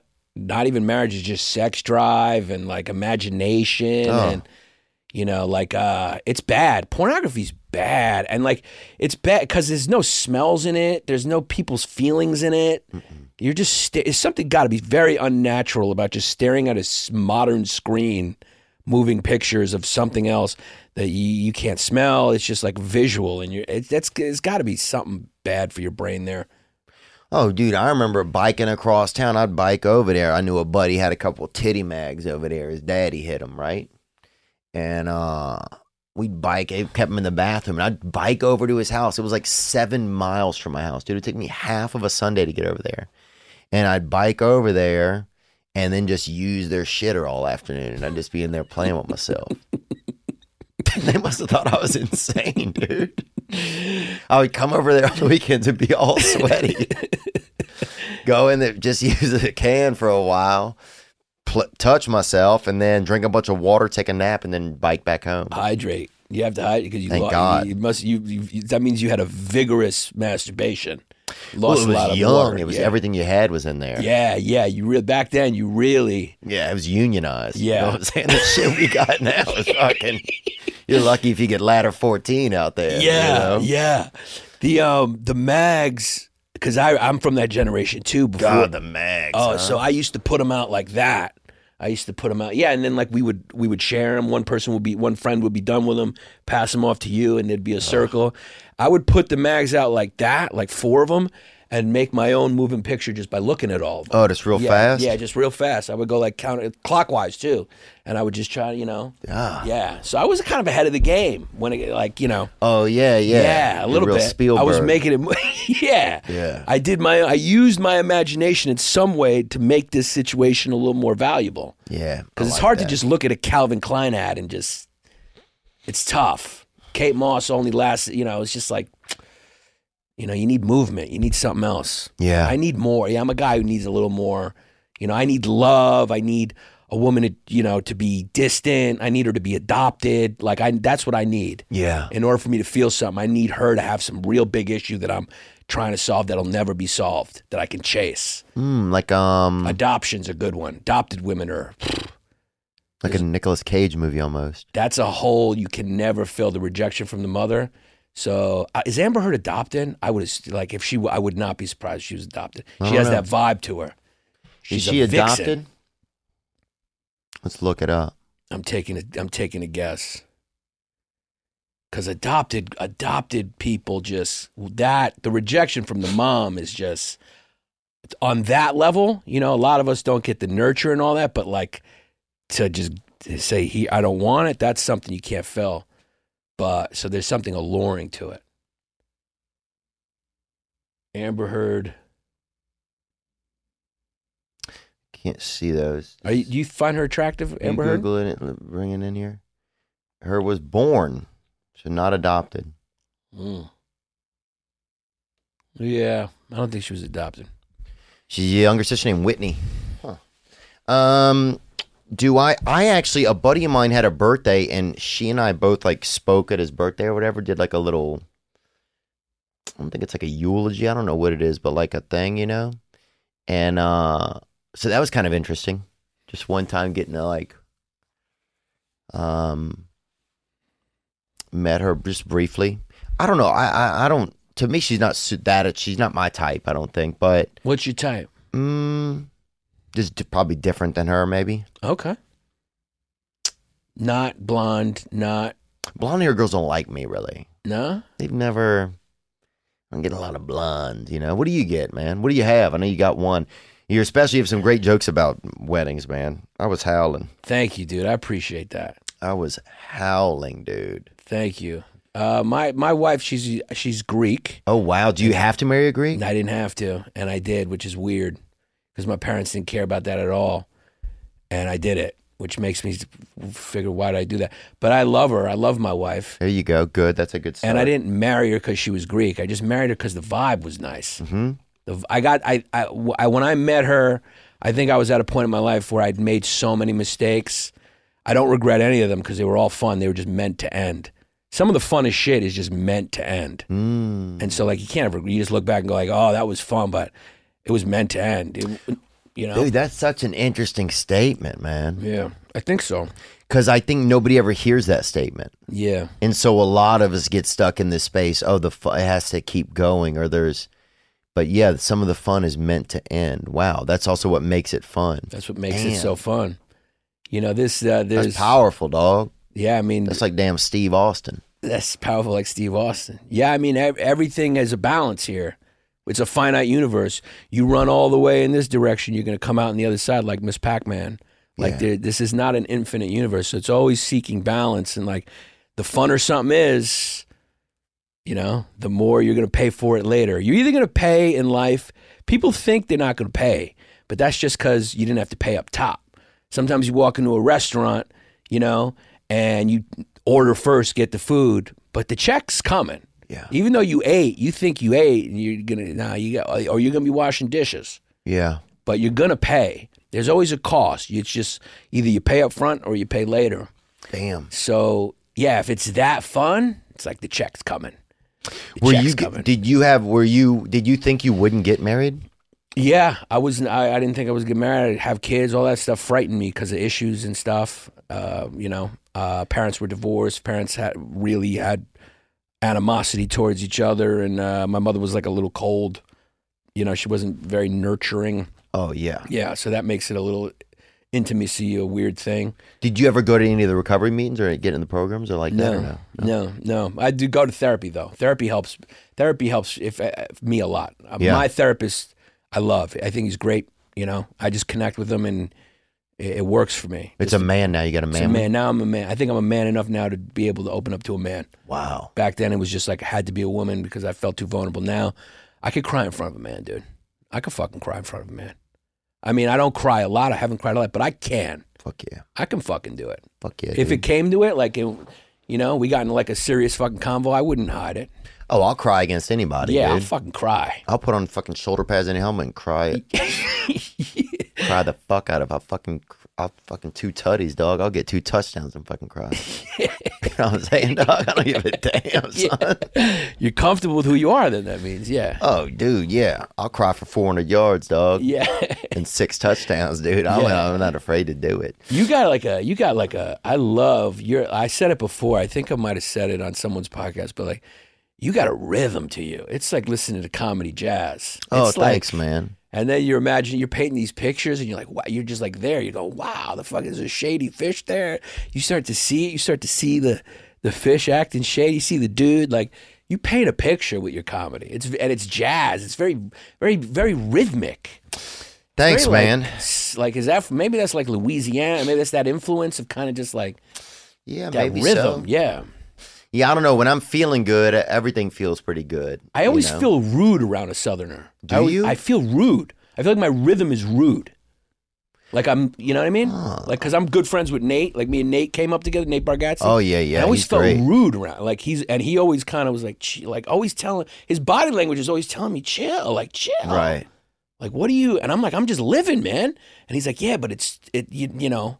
You're living at a high level. Yeah. At a high octane. At a level that's like not where I want to be. And I'm like, I'm sorry. I'm taking, you know. Yeah, Nate has a real he has a real, not passiveness, but just like a pacificity to him. Yeah. He's real calm. He seems organized. Yeah. Like, he'd be a good general, I think. Like a quiet general. Yeah, maybe things would have been different if he was back then. Maybe the South, they lost. Maybe they were a little too laid back. Yeah. You guys lost that. Well, I think we had good generals, but I think we just didn't have, well, I don't know if we let enough of if they would have used more, if they would have had more slaves fight as well. Yeah, you know? but the cause wasn't right. Yeah. Yeah. I think the whole thing was kind of discombobulated. It was definitely discombobulated, yeah. That was discombobulated is a good word to say. Do you think that we could ever get back to another civil war? Yeah, unfortunately, yeah. I do. Yeah. But it wouldn't be the same states against each other this time. Yeah, that's an interesting thing to think about. Because it's different. It's not like... Yeah. What would it be? Or would it be over? It may not even be geographical. It may be more city versus country, where like the country's just had enough, dude. I feel like... Could be religious almost too, even. Yeah. Where people want more religious beliefs or religious-based beliefs. I don't know. I think maybe a religious dictator may be the only thing that could pull us back together, like Joel Osteen. If he got in power, he's got a mullet. I was just thinking, he's got a mullet, kind of, right? He's got kind of that soft boy mullet, like somebody that plays second base that kind of gets a mullet. Yeah, you know? Yeah, he's not but fully still committed. No, he's still trying to be handsome. Yeah. You got to grow it past handsome. Yeah, you got to have full balls. Well, once you grow your mullet past handsome, dude, that's when you know that's when it knows you want it. So it's comfortable. You're comfortable with it. It's a full commitment. You're married. At that point, you're in a relationship with your hair. Yeah, once you sat there for an hour together. He's just dating his hair right now. Yeah, it's still like, yeah. Yeah. It's still in the dating phase. Yeah, what would a civil war be about? It would probably be about abortion. Abortion would be one of them. Bathrooms. People really upset about bathrooms. Like, yo, man, one group's like, yo, we got enough bathrooms. And another side's like, yo, we need more bathrooms.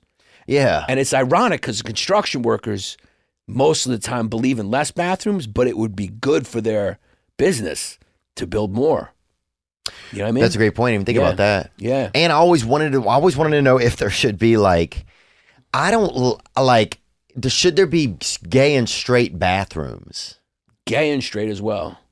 Well, because if I'm a gay dude, and I get to roll into a place where other dudes has their penises out, it's like a fat dude walking into a barbecue restaurant. Dude, I'm like, this is great.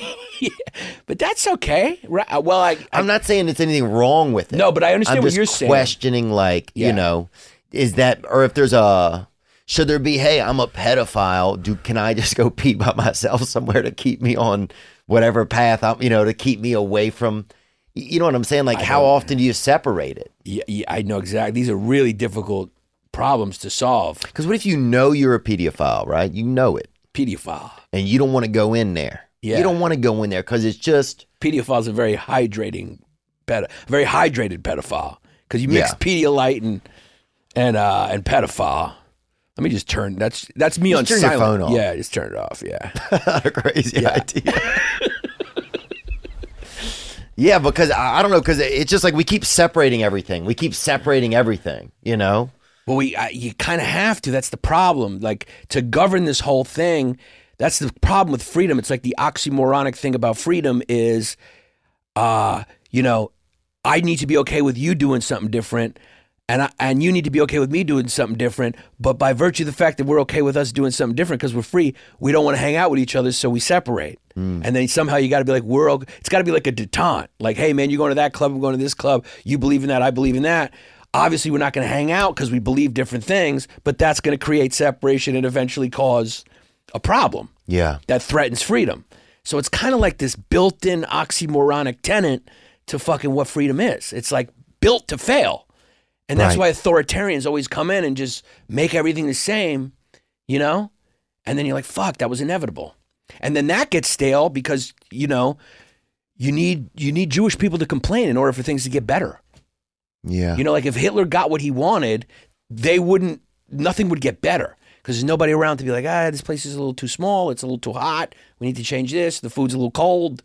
And then nobody knows what's good or not. But then that never ends, though. Yeah, you got to curtail it back. I think at some point you got to Christian it back a little. Because then it's like if you get so far down that this is wrong, then you're just at the point where it's like the freedom thing. It's like, when does this ever... Right, it's like too negative, too negative, too negative. Right, well, it's like there's always going to be a problem. Right.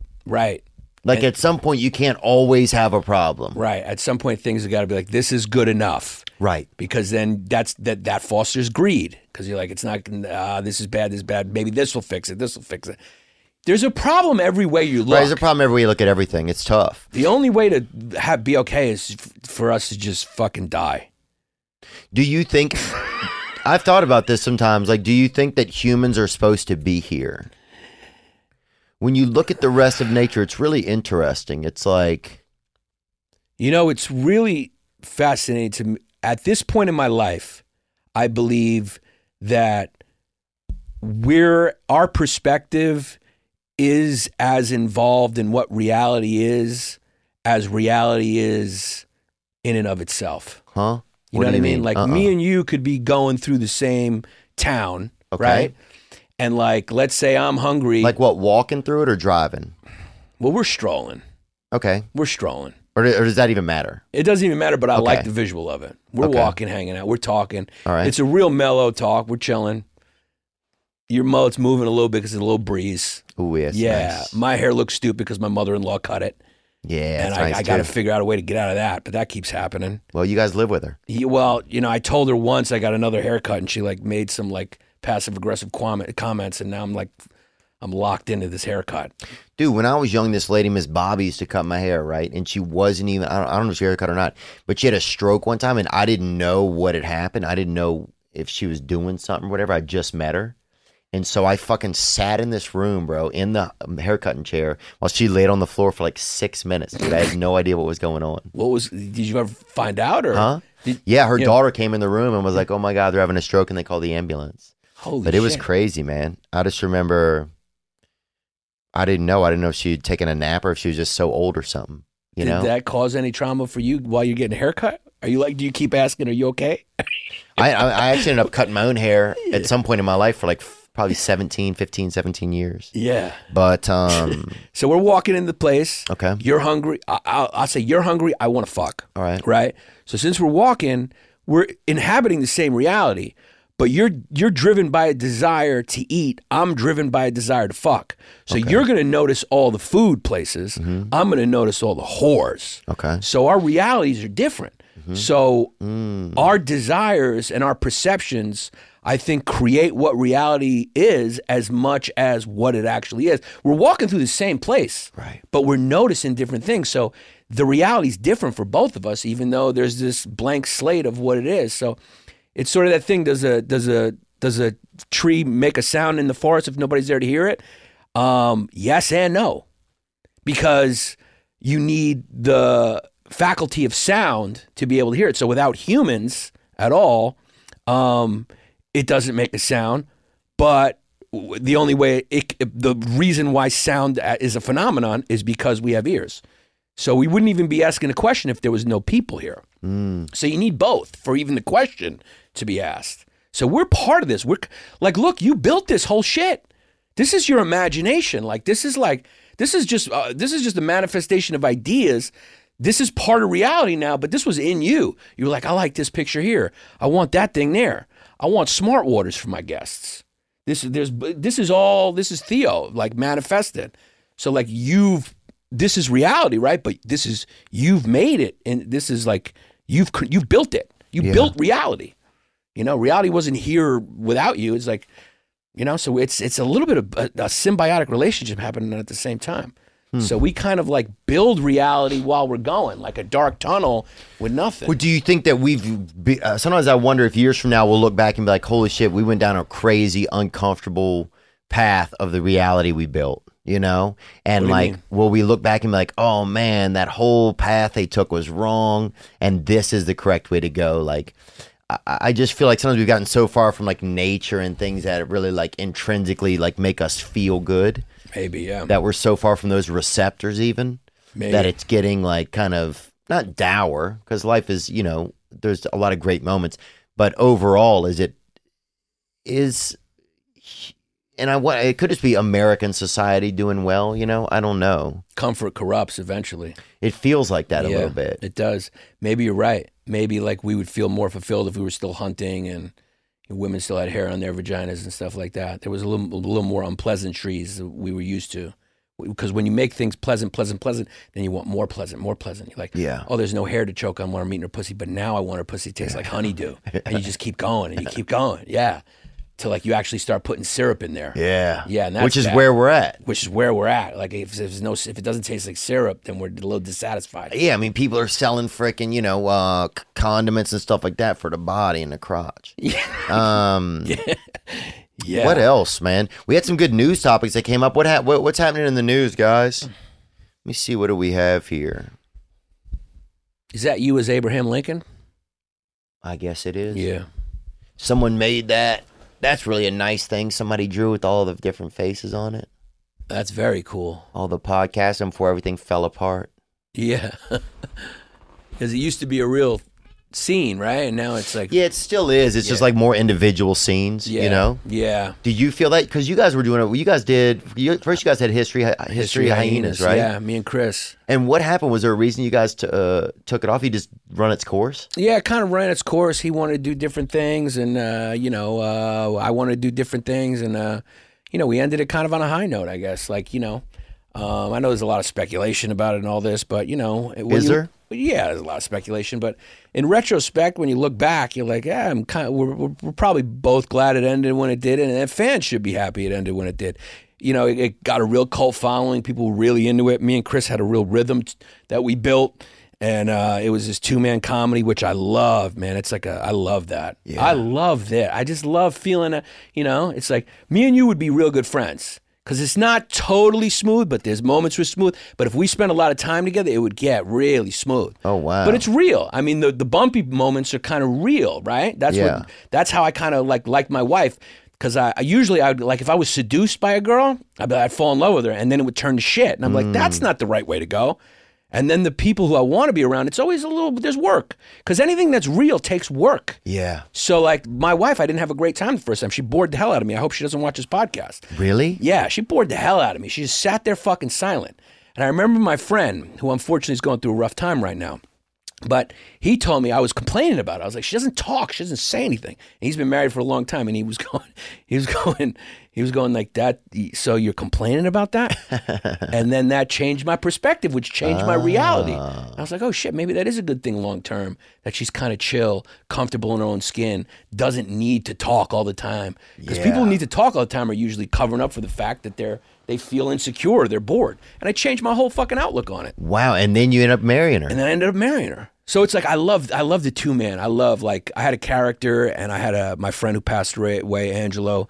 We did this live show, and we did this 2-man comedy, man. Like Angelo Bowers? No. Angelo Lozada, New York comic, and he passed away. And it was just, there's something magical about when you're connecting with someone on a comedic vibe, and the two, you don't know where it's going, and you create something bigger than yourself.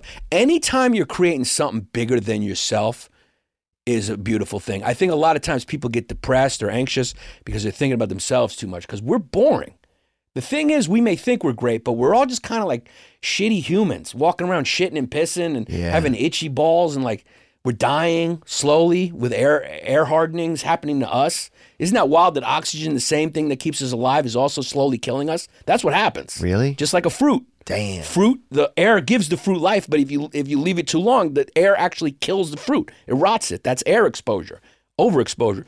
Damn, it's like Aaron Brockovich kind of. It's exactly like Aaron Brockovich. Fuck. And so I love that 2-man thing, and that's what me and Chris had, and maybe it just kind of reached its thing where it was like, all right, we did it, and like when you look back, you're kind of like, that comedy exists for the 3 years, and then he's doing great stuff, I'm doing something different. And was it scary to change? That would be the part that's scary for me. The scary part to change, to think like, okay, something else is going to come along that's going to fill this space, or this is going to affect my creativity, or it's going to affect my livelihood, even like my ticket sales or my people to be able to hear me. Did those kind of things come into your head? Because that comes into my head because I do another podcast. I think about, well, if I didn't do this, or if I didn't do this, or now we're all our own businesses so much that it's like, if I let go of one little segment of my business, is that going to mess everything up? It gets scary. Yeah, I used to worry a lot more. With that, I didn't worry at all. And even thinking about it when you were asking it, it's like, I guess that means I matured a little bit, because it's like maybe you believe in yourself a little more, or you just trust something's going to happen. You believe in your talents. And also accepting my own mortality, which was something that always scared me. Yeah. Helps because it takes the pressure off everything. It's like if it's good or it's not, it doesn't matter, like, because it's ephemeral. It's going away anyway. So might as well try to connect to people, might as well try to have a good time, whether there's money involved or not. As long as I'm having a good time, the experience is the same. Mm-hmm. Like if me and you were sitting here, this is a huge podcast, right? If it was a small podcast, what would be the difference in the feeling that me and you were having? There'd be no difference. Yeah. Right? There'd be no difference between like what we're trying to do here, trying to get to know each other, which is a challenge for, like, we're just meeting each other too. And it's filmed, because why not monetize that in this era? And it's like sometimes my wife talks. I'm like, don't speak unless we got cameras rolling. So I know, the other day I invited a friend up that I don't know, but like kind of a buddy out for lunch. And I was like, fuck, it feels insane inviting somebody out, but not to podcast. Because it gets so busy. But go on, I interrupted you. Yeah, no, but I was just saying it's that takes the pressure off for me a lot. That takes the pressure off when I think about that. And I put things into perspective and go, like, when you're talking about, do I get scared? Like, scared about, like, oh, it's going to hurt my ticket sales or my livelihood. That fear always creeps in. But then I realize, like, even if it does, I'm dying anyway. Or even if it doesn't and I get money, I'm still dying anyway. So hopefully I'm having a good time. Damn. And the one thing I did, the silver lining from having that moment when I got shot, and that I can share, and it is an experience that not a lot of people have, that I did have, where you think you're going to die. In that moment, you think it's over. And I did not like the way I felt. Because you have this moment, it's like a dream, where it's hard to explain. Like, like a dream, it's like, how did that happen in 2 seconds? How did that whole story happen? And then scientists are saying, like, it only happens in a second. Your brain somehow does that thing where you get like this recap, where you look at yourself, you have this feeling about who you are, what you've done, everything. And I was like, I didn't like it. And so thankfully I was able to not die then. But I also burdened with this knowledge of, like, fuck, I don't want to feel that again. So, like, when I have that moment when I'm dying, I want to be chill. I want to be able to be like, I like who I am. I like what I did. I like the way I lived. I was true to whatever it is I want to do or who I am. And I tried, at least, or to be brave or to be me or whatever it is. It felt important in that moment. And, like, wow. So I guess that's the silver lining of that moment. It sucked other than that. And, like, knowing, like, oh shit, that's what you live for. You live for that moment. You want that moment to be peaceful. You want that moment, because that moment is coming. There's no way to avoid it for any of us. So all this other shit comes and goes, ups and downs, but that shit is a certainty. And you have that moment of awareness. That's interesting. Are you able to recreate that moment in any other way in your life that you've noticed since then? Or are there times you're like, oh, this is a little bit of a recreation of that? No. Wow. No. There's so much going on. It's so weird, that fucking moment, man. It's a weird moment. Fuck, where were you, laying down? No, I was in the car. So you were sitting in the car? I was sitting in the car dealing with him while it was happening. And also, that's why I'm saying it's so weird, was also like having all these thoughts, and like feelings about people I love, bad things I've done. And you're bleeding. I'm bleeding. It's all happening. It happens in a second. The sound, I can't even remember the sequence of it. It's just kind of happening, and you're in the moment. And you're in two places. I'm in the moment, reacting, doing the things I was doing with him, like we were tussling. And I was also like someplace else in this fucking like last moment place where something in you knows, like, oh shit, this is it. Because I didn't think I was living. I mean, I'm in a car. I know I'm shot. It feels ominous. I don't know. I just, my mind just went, I'm dying. This is it. It's over. The whole thing's over. You're in this effect. You can cognitively know. You can cognitively say to yourself, life is finite, but you can't really feel it. No, you can't feel it. Unless you're in it. And then you're like, oh, fuck. And it's all like the reality of it being so ephemeral and all going away is just like, it's freaky, man. It's like just now when I was talking about it, I was like, oh, that's free. You feel like. Oh, yeah. When you get that feeling sometimes, like this is all going to disappear one day, it's fucking. Like just now I felt translucent. Spooky. I felt invisible. Just even when I was talking about it, I felt like blurry. It's like, oh, fuck, this is all blurry, In its essence, it's like really like an abstract painting. There's nothing defined, and we're on the way. It's weird. And so, I don't know. That was a silver lining of that moment. Damn. But it also takes the pressure off. It's scary, but it takes the pressure off. Going like, what, you know? Yeah. If you're having fun, what's the difference? Yeah, because sometimes I'm like, how much fun? What am I doing? How much pressure am I putting on myself? You know, I think about those things all the time. Am I working? You know, just like, it's hard sometimes to. Do you have any like hobbies you like to do outside, like something else where you're not thinking about? Yeah, I like yourself? doing jujitsu, and I like doing what else do I like doing? Playing Wordle, playing Scrabble on my phone. How do you feel when you're doing those things? You probably feel no anxiety when you're doing those things. Pretty chill, yeah. Yeah, that's what I it like is. talking to my brother. Those are all chill fucking. Having dessert. Having dessert is a great moment. It's good, huh? That's a real good moment, yeah. Fuck. That brings a lot of good feelings. I had a couple last night, boy, had too many. I like going to different meetings and shit. Let's pull that news story that came back up. Let's get it one more time.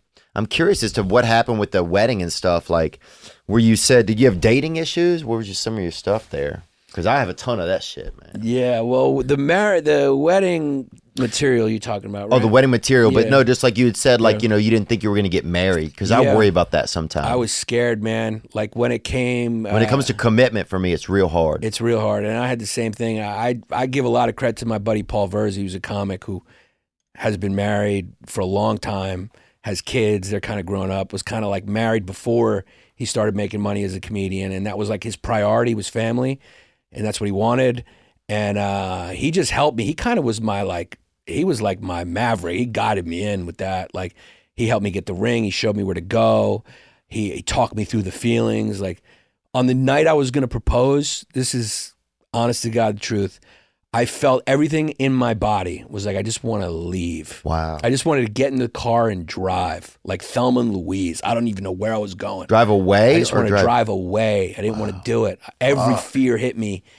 And then I did it, and it felt incredible. It was incredible when I did it. But it was the opposite before. I couldn't sit still in my skin. Like, I was just like, I can feel that. Oh God, I was just uncomfortable. I wanted to leave. I wanted to get out of my body, out of the situation.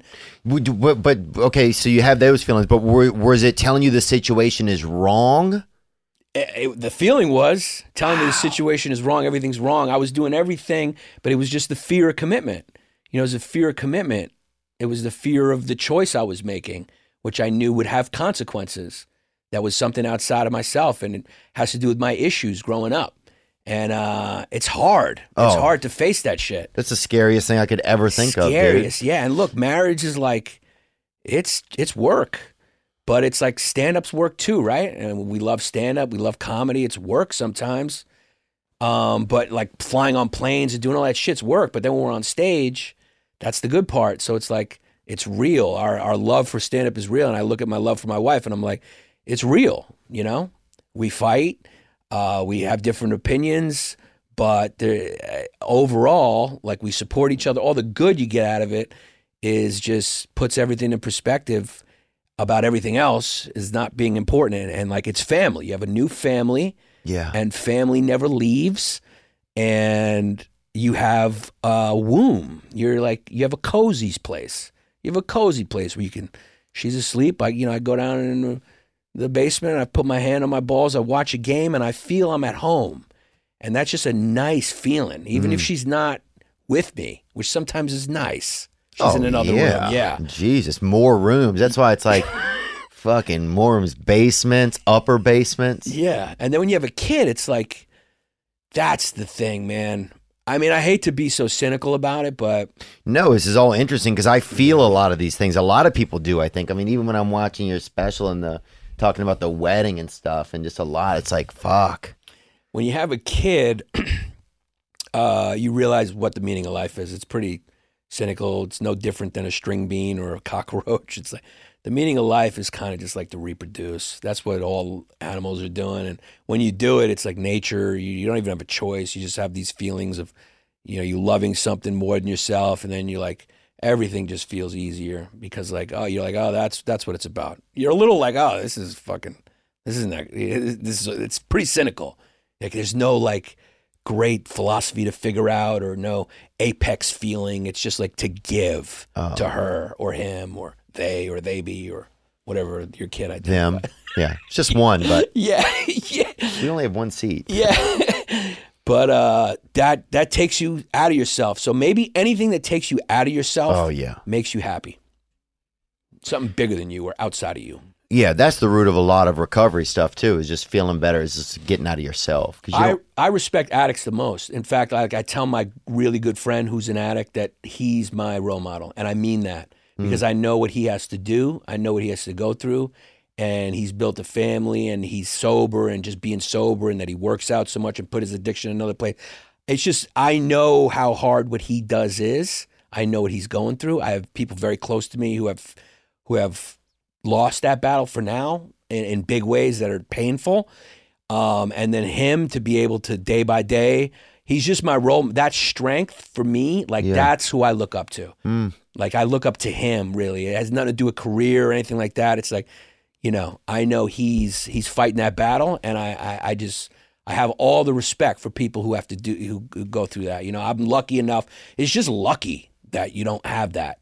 Yeah. It's like my dad told me, he was very cynical, but he told me it's luck. Most of life is luck. And that was very disconcerting to hear as a young person. But the way he explained it is like, even if you have your health, like Michael Jordan, you go, oh, Michael Jordan, that's not luck. That's yeah, it is. But like, he's lucky he didn't get hit by a car. Right. He's lucky. We're always lucky if we're like healthy or like, nothing bad's happen because we don't control that shit.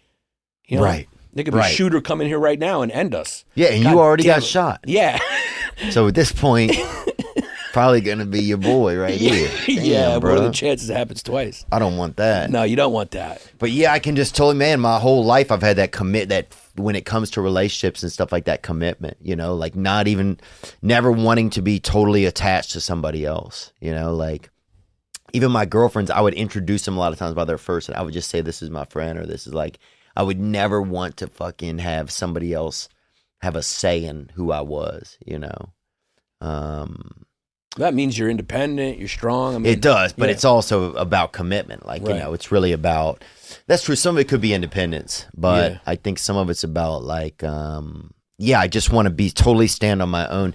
And I don't want, if somebody thinks something of that person, I don't want it to them think of me, like it's like I have some. You don't want it to negatively reflect on you? Right. Yeah. Which is kind of a crazy, selfish way to think. It's not it's not a choice I make. It's something that was baked into me. Right. It's something that I know isn't healthy or conducive to feeling okay. Isn't it weird how we're like these sensitive, like of all the species, we're like this most sensitive with feelings and Freudian issues. Like a turtle doesn't think about his childhood. Yeah. A turtle's not like my mom didn't. But it's very valid for humans. It's weird. Like they don't have issues. They don't need therapy. Animals don't need therapy. Yeah, that's why sometimes I'm like, are we this loose end of existence that's not, are we like the appendix, Are we like this thing that wasn't supposed to be there? Like, like that show Lost kind of? Are we like the thing that wasn't supposed to happen? If you lined all the animals and stuff up, like we kind of fit in a little. Yeah. But we're definitely the outsider. For sure. Big time. We need pavement. We need toilets.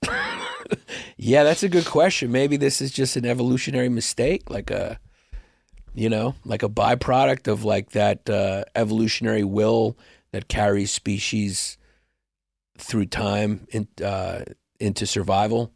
And maybe we're just a product of that will. And then you're like, the end result of that is not supposed to be what it is because we kind of mastered it. All the other animals still have some weaknesses, but we're like Superman of the species.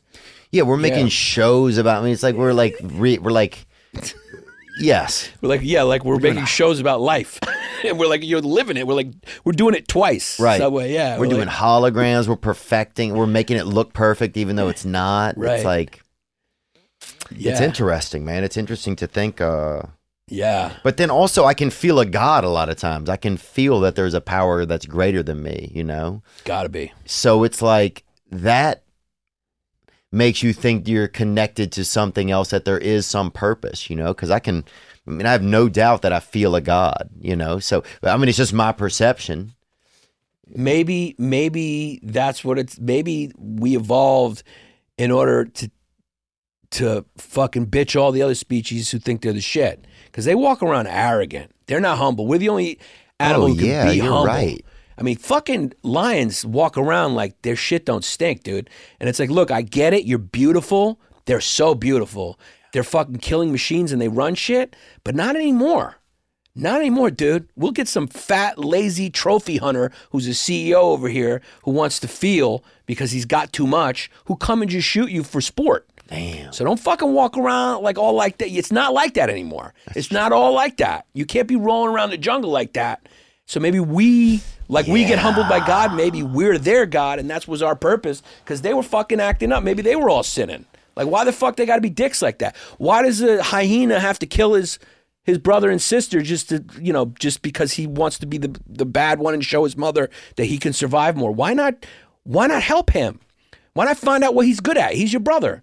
Yeah, he's not as strong as you, but maybe he's good at puzzles or some shit. Yeah. Yeah.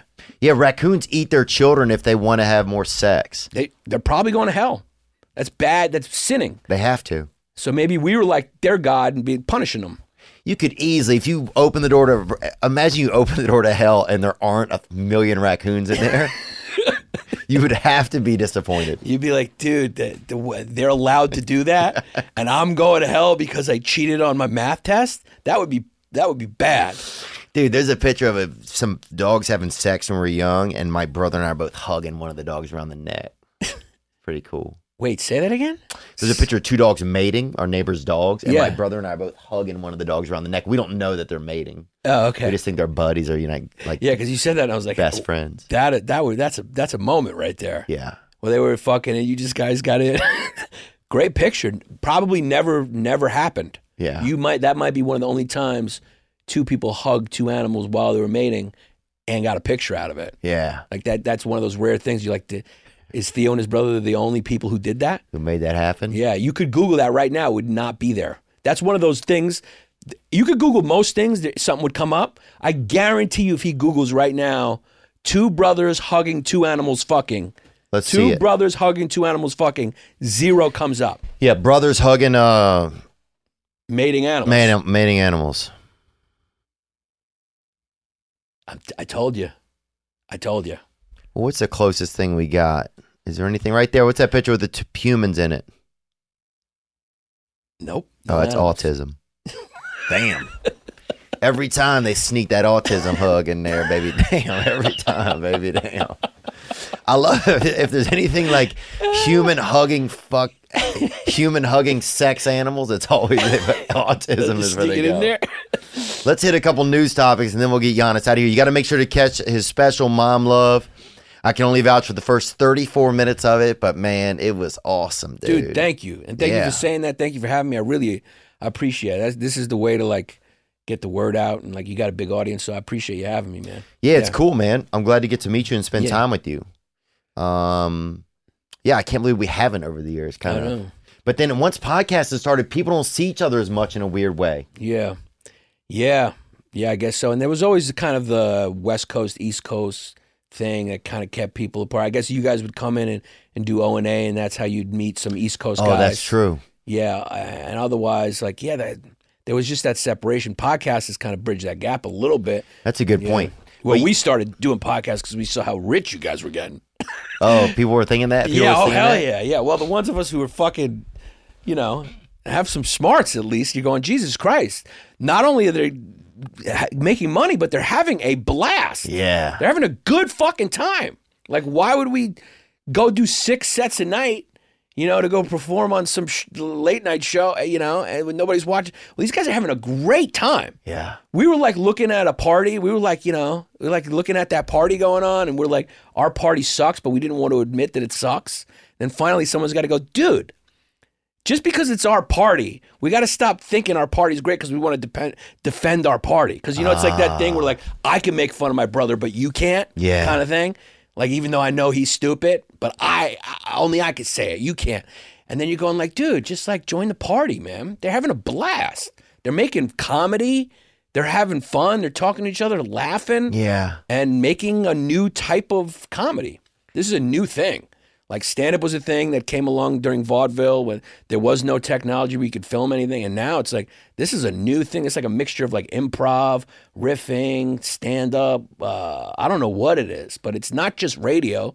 It's not just like jokes. It's like it's a podcast. It's a new ethos. Yeah, and it's there's so many now too. It's like, a few years ago there was literally, even 3 years ago, and I feel like it like doubles, the amount of them doubles. I wonder how often, because it's crazy. Like people years ago that were like, I remember Chris D'Elia was like, I'm never doing a fucking podcast. I remember Amy Schumer was like, poo-poo, and then now everybody's done one. Or if they can do one, they do one. Yeah. Yeah. Even people that's damn rich, I think Biden does one. He doesn't even know if he does one. Isn't that crazy? If you ask him, he might say yes. Yeah. Oh, dude. That freaking child predator. Yeah. Let's look at this right here. Oh, did you see this? The man. What is this about? This is the guy that attacked Chappelle. Says he was triggered. Yeah. Yeah. What is it? Yeah. Which is it? Also, it says an apparent change of tune. That seems like an attorney's probably told him to say this, huh? Yeah, that's a good call. Yeah. Yeah. That gives him much more of a leg to stand on, I feel like. Yeah. It gets like, hey, this will get some people behind you. I thought this was fake, actually, when I first heard about this. Oh, Lee is quoted as saying, I identify as bisexual. I wanted him to know what he said was triggering. I wanted him to the next time he should consider first running his material by people it could affect. Can you imagine? No. The arrogance of that statement. Well, if this guy's bi, or, the male side of him should have freaking attacked him. He should have attacked himself before he said it. Well, it's just, you can't, then you don't need to listen to this man. Go listen to a man or woman that you really enjoy, I think. Right. I thought they hired somebody to do this. I really, really did. I also thought that with the slap, Hollywood's 9/11, the Will Smith and Chris Rock slap. At first I was like, that's fake. I think a lot of people thought, because I guess a lot of people, we stage shit now. Everyone's got to make a spectacle to online. That's what it's become, Yeah. It's like, because it gets views. I mean, the news even does that, right? They just create a spectacle with their headlines and their fear-mongering and all that because it gets views. We're all competing to get attention. So inevitably, you're like, did they stage that for attention? There's always a question in your brain. Yeah, and they beat the guy up pretty good. But even if I'm somebody, I don't have anything going on, you're like, hey, I'll give you $500,000, 200,000. Some guys are going to break a couple of your bones. Can you handle it? If I'm already bisexual, I'm probably bi joints or whatever. Sure. I could probably take a shoulder out of socket. So you say even though he got beat, there is a chance it could still be. It could still be fake. Oh, I'm not saying that it definitely is, but I would not have been shocked. I think you could find a guy for $200,000 that would take an ass whooping and go potentially. He's not going to go to jail. Do you think he'll go to jail? I heard he's getting out, but I mean, it happened in Los Angeles, right? I feel like that's what happens in Los Angeles. Criminals get out. Off. Yeah, get off now. So, I mean, especially if he says he was triggered by jokes. I feel like they go like, oh, we must have had the wrong guy. But then I guess if you're trans, say if you're trans, and this guy isn't trans. He doesn't say, he says he's bi. Mm-hmm. But then this dude is like, he's like your Rudy Rudiger kind of, isn't he? You know what I'm saying? Like if you're really on that side of the boat. He's like your John Brown. He's I don't know who John Brown is. John Brown was down for Cleveland? No, John Brown was the dude who attacked the armory to protest slavery. He was down for he did the crazy kind of suicide mission. Oh, he did? To attack the armory, and yeah, he was down for the cause. But are people heroizing this guy? Or the gay and trans community heroizing him? I don't know. That's a good question. I don't know. I don't know how I think he just came out saying this. So maybe they're having their meeting now to figure out how to praise him. Maybe they're having their media meeting to go now we can like him. I don't know what they're doing. Oh yeah, because he's adding in also plus jokes earlier in the night. made by an opener talking pedophilia rocked Lee as well. He says he was sexually abused as a minor. Well, that's one of the side effects of being a damn minor these days, I feel like, dude. You got to get into a better industry. If you guys are underground, somebody's going to touch your ass on the way up. Yeah, I'm it's disconcerting how much of that is going on, like how much. I love how the guy's arm is out of socket and they still cuff him. Oh my God. Yeah. Like, dude, the Lord already cuffed this dude. You know what I'm saying, bro? Damn. Seems a little redundant. Yeah. I mean, his arm is backwards. Yeah. How did they even get his arm back normal? I mean, it looks like he's an action figure and like you pop it out and put it out a different way. That's 200,000, man. Yeah. They spat on me and twisted me as if on purpose. Oh. Yeah, no, they definitely didn't do it on accident. He said, no, they weren't doing it on accident. They didn't break your arm on accident, man. Good. At least he's aware of that. This is interesting right here. I told him my mother and grandmother, who fought for his civil rights to be able to speak, would be upset at the things he said. This is a perfect example of what you were talking about earlier, where things go kind of this full circle way, where it's like you want. What were you saying earlier? You said it's like you want to get these freedoms, but at a certain point that kind of like get too free. Yeah, it eats itself. There's nowhere to go. You're like, dude, you know, you know how? Do you know how contradictory what you're saying?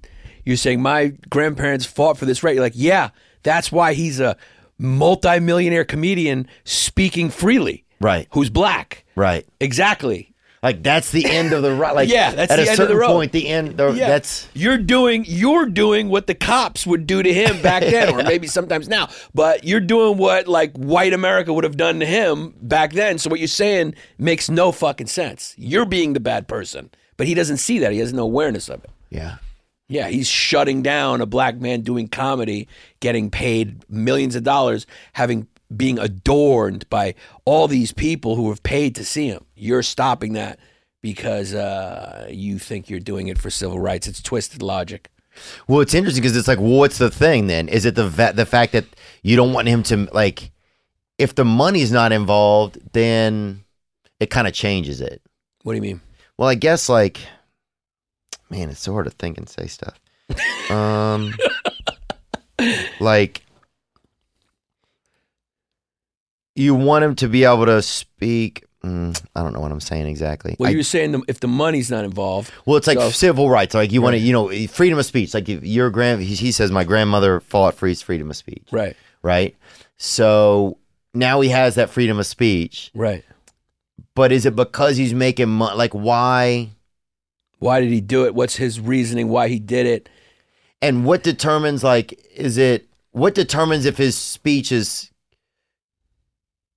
free or not? Like, at what point is it the fact that he's making, I don't know what I'm saying exactly. Well, I mean, the ridiculous thing is he's making jokes. Right. So that's it means your society's in a weird place when the jesters are being attacked.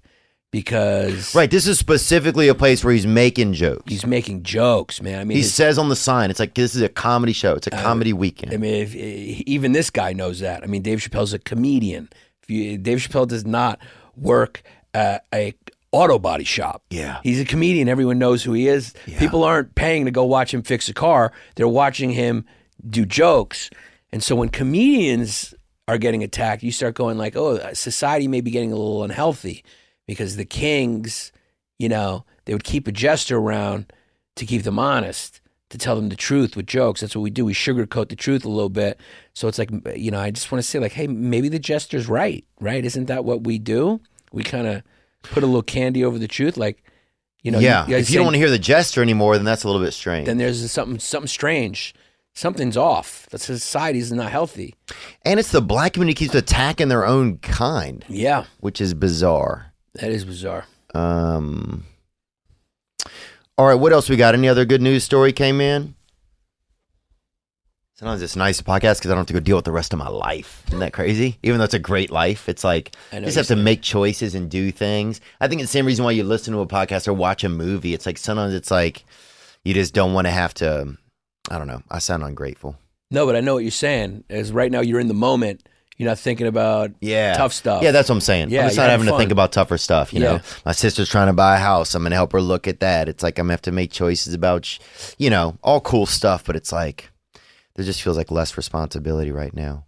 Well, that's why the audience probably connects with it so much because, like you said, you're doing the same thing they're doing. We're both taking a break. Yeah. You're taking a break. The audience is taking a break.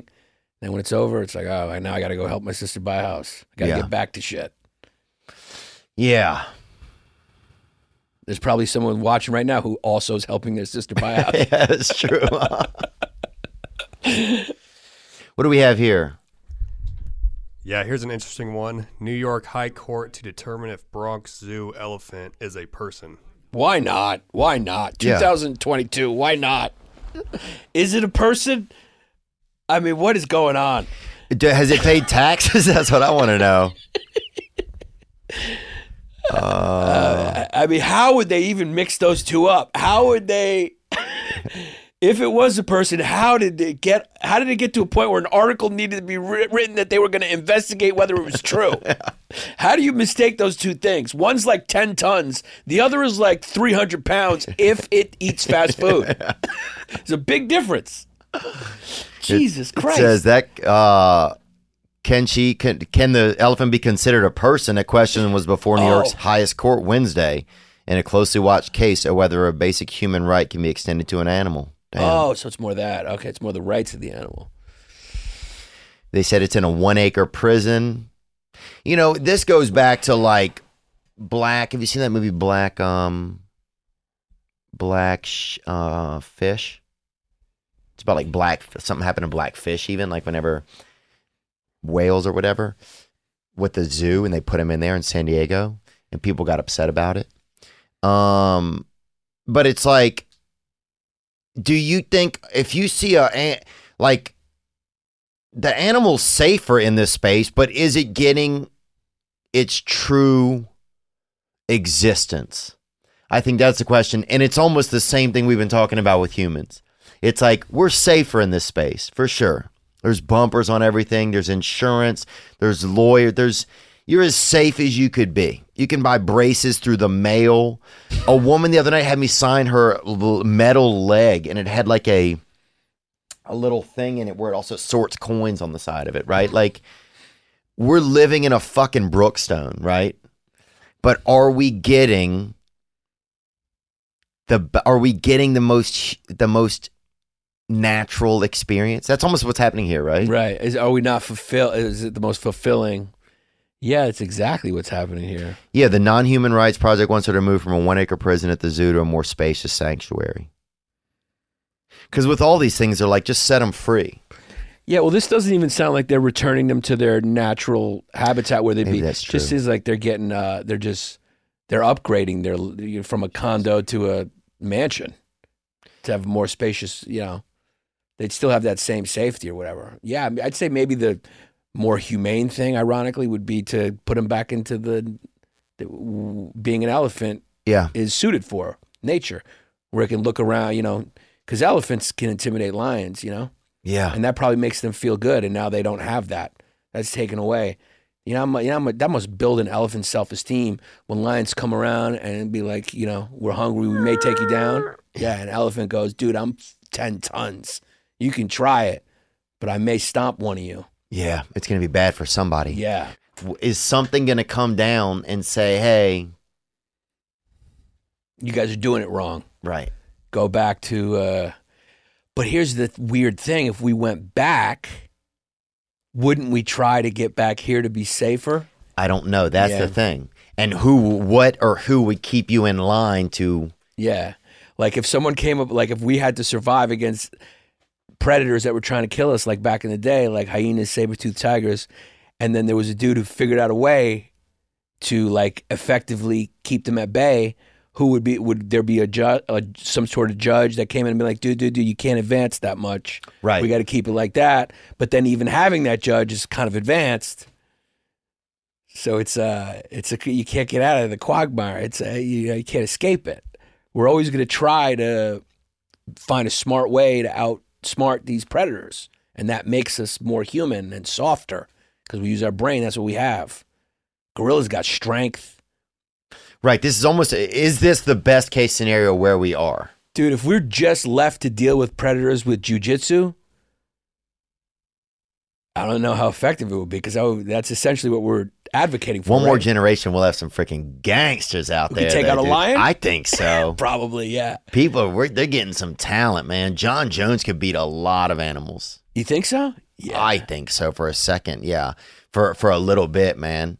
I think there's room. I mean, there's old stories of Dustin Poirier beating 20 raccoons outside of a bar in Lafayette. So he tried to get jumped by raccoons. Bro, it's a dangerous game down there, bro. I'm just saying.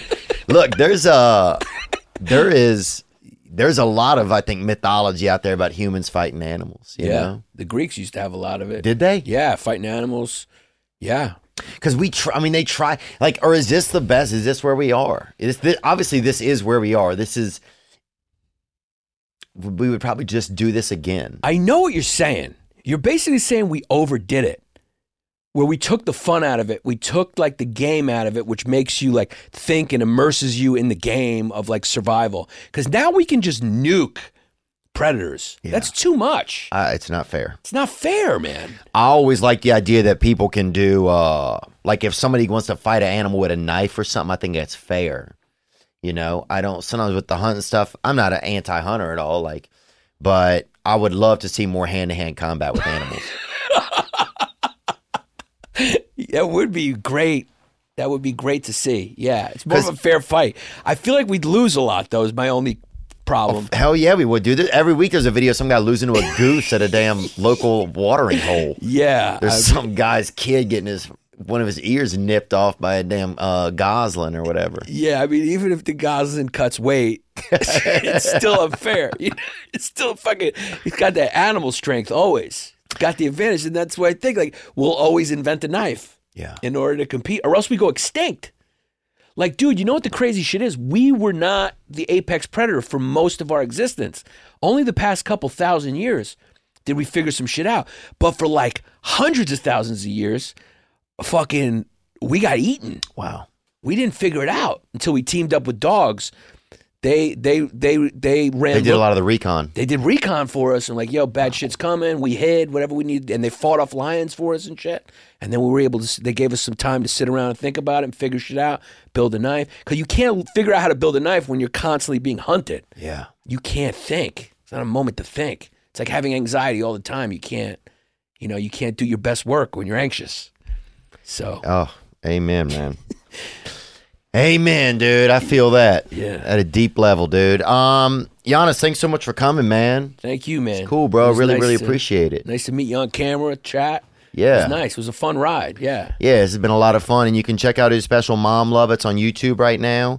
And he's got some amazing characters that you got to watch on YouTube as well. I know they're old. I know you may feel past those in some ways or whatever. But man, so crazy, bro. You got to go watch some more Giannis Pappas if you're not familiar with him. And yeah, man, thank you so much for coming on. Dude, thank you. I appreciate it. Yeah. Now I'm just floating on the breeze, and I feel I'm falling like these leaves. I must be cornerstone.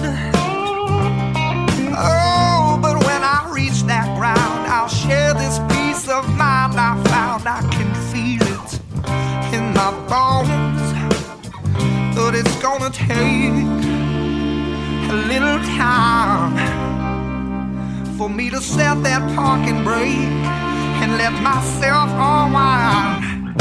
Shine that light on me. I'll sit and tell you my stories. Shine on me, and I will find a song. I will sing it just for you. And now I've been moving way too fast on the runaway train with a heavy load of my past. And these rails that I've been riding on, they're worn so thin that they're damn near gone. I guess now they just weren't built to last. Ladies and gentlemen, I'm Jonathan Kite, and welcome to Kite Club, a podcast where I'll be sharing thoughts on things like current events, stand-up stories, and 7 ways to pleasure your partner. The answer may shock you. Sometimes I'll interview my friends. Sometimes I won't. And as always, I'll be joined by the voices in my head. You have 3 new voice messages. A lot of people are talking about Kite Club. I've been talking about Kite Club for so long, longer than anybody else. So great. Hey, sweetheart, here's the deal. Anyone who doesn't listen to Kite Club is a dodgy bloody wanker. Do you know what I mean? Hi, I'll take a quarter pounder with cheese and a McFlurry. Sorry, sir, but our ice cream machine is broken.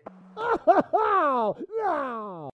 I think Tom Hanks just butt-dialed me. Anyway, first rule of Kite Club is tell everyone about Kite Club. Second rule of Kite Club is tell everyone about Kite Club. Third rule, like and subscribe wherever you listen to podcasts or watch us on YouTube, yeah? And yes, don't worry, my Brad Pitt impression will get better.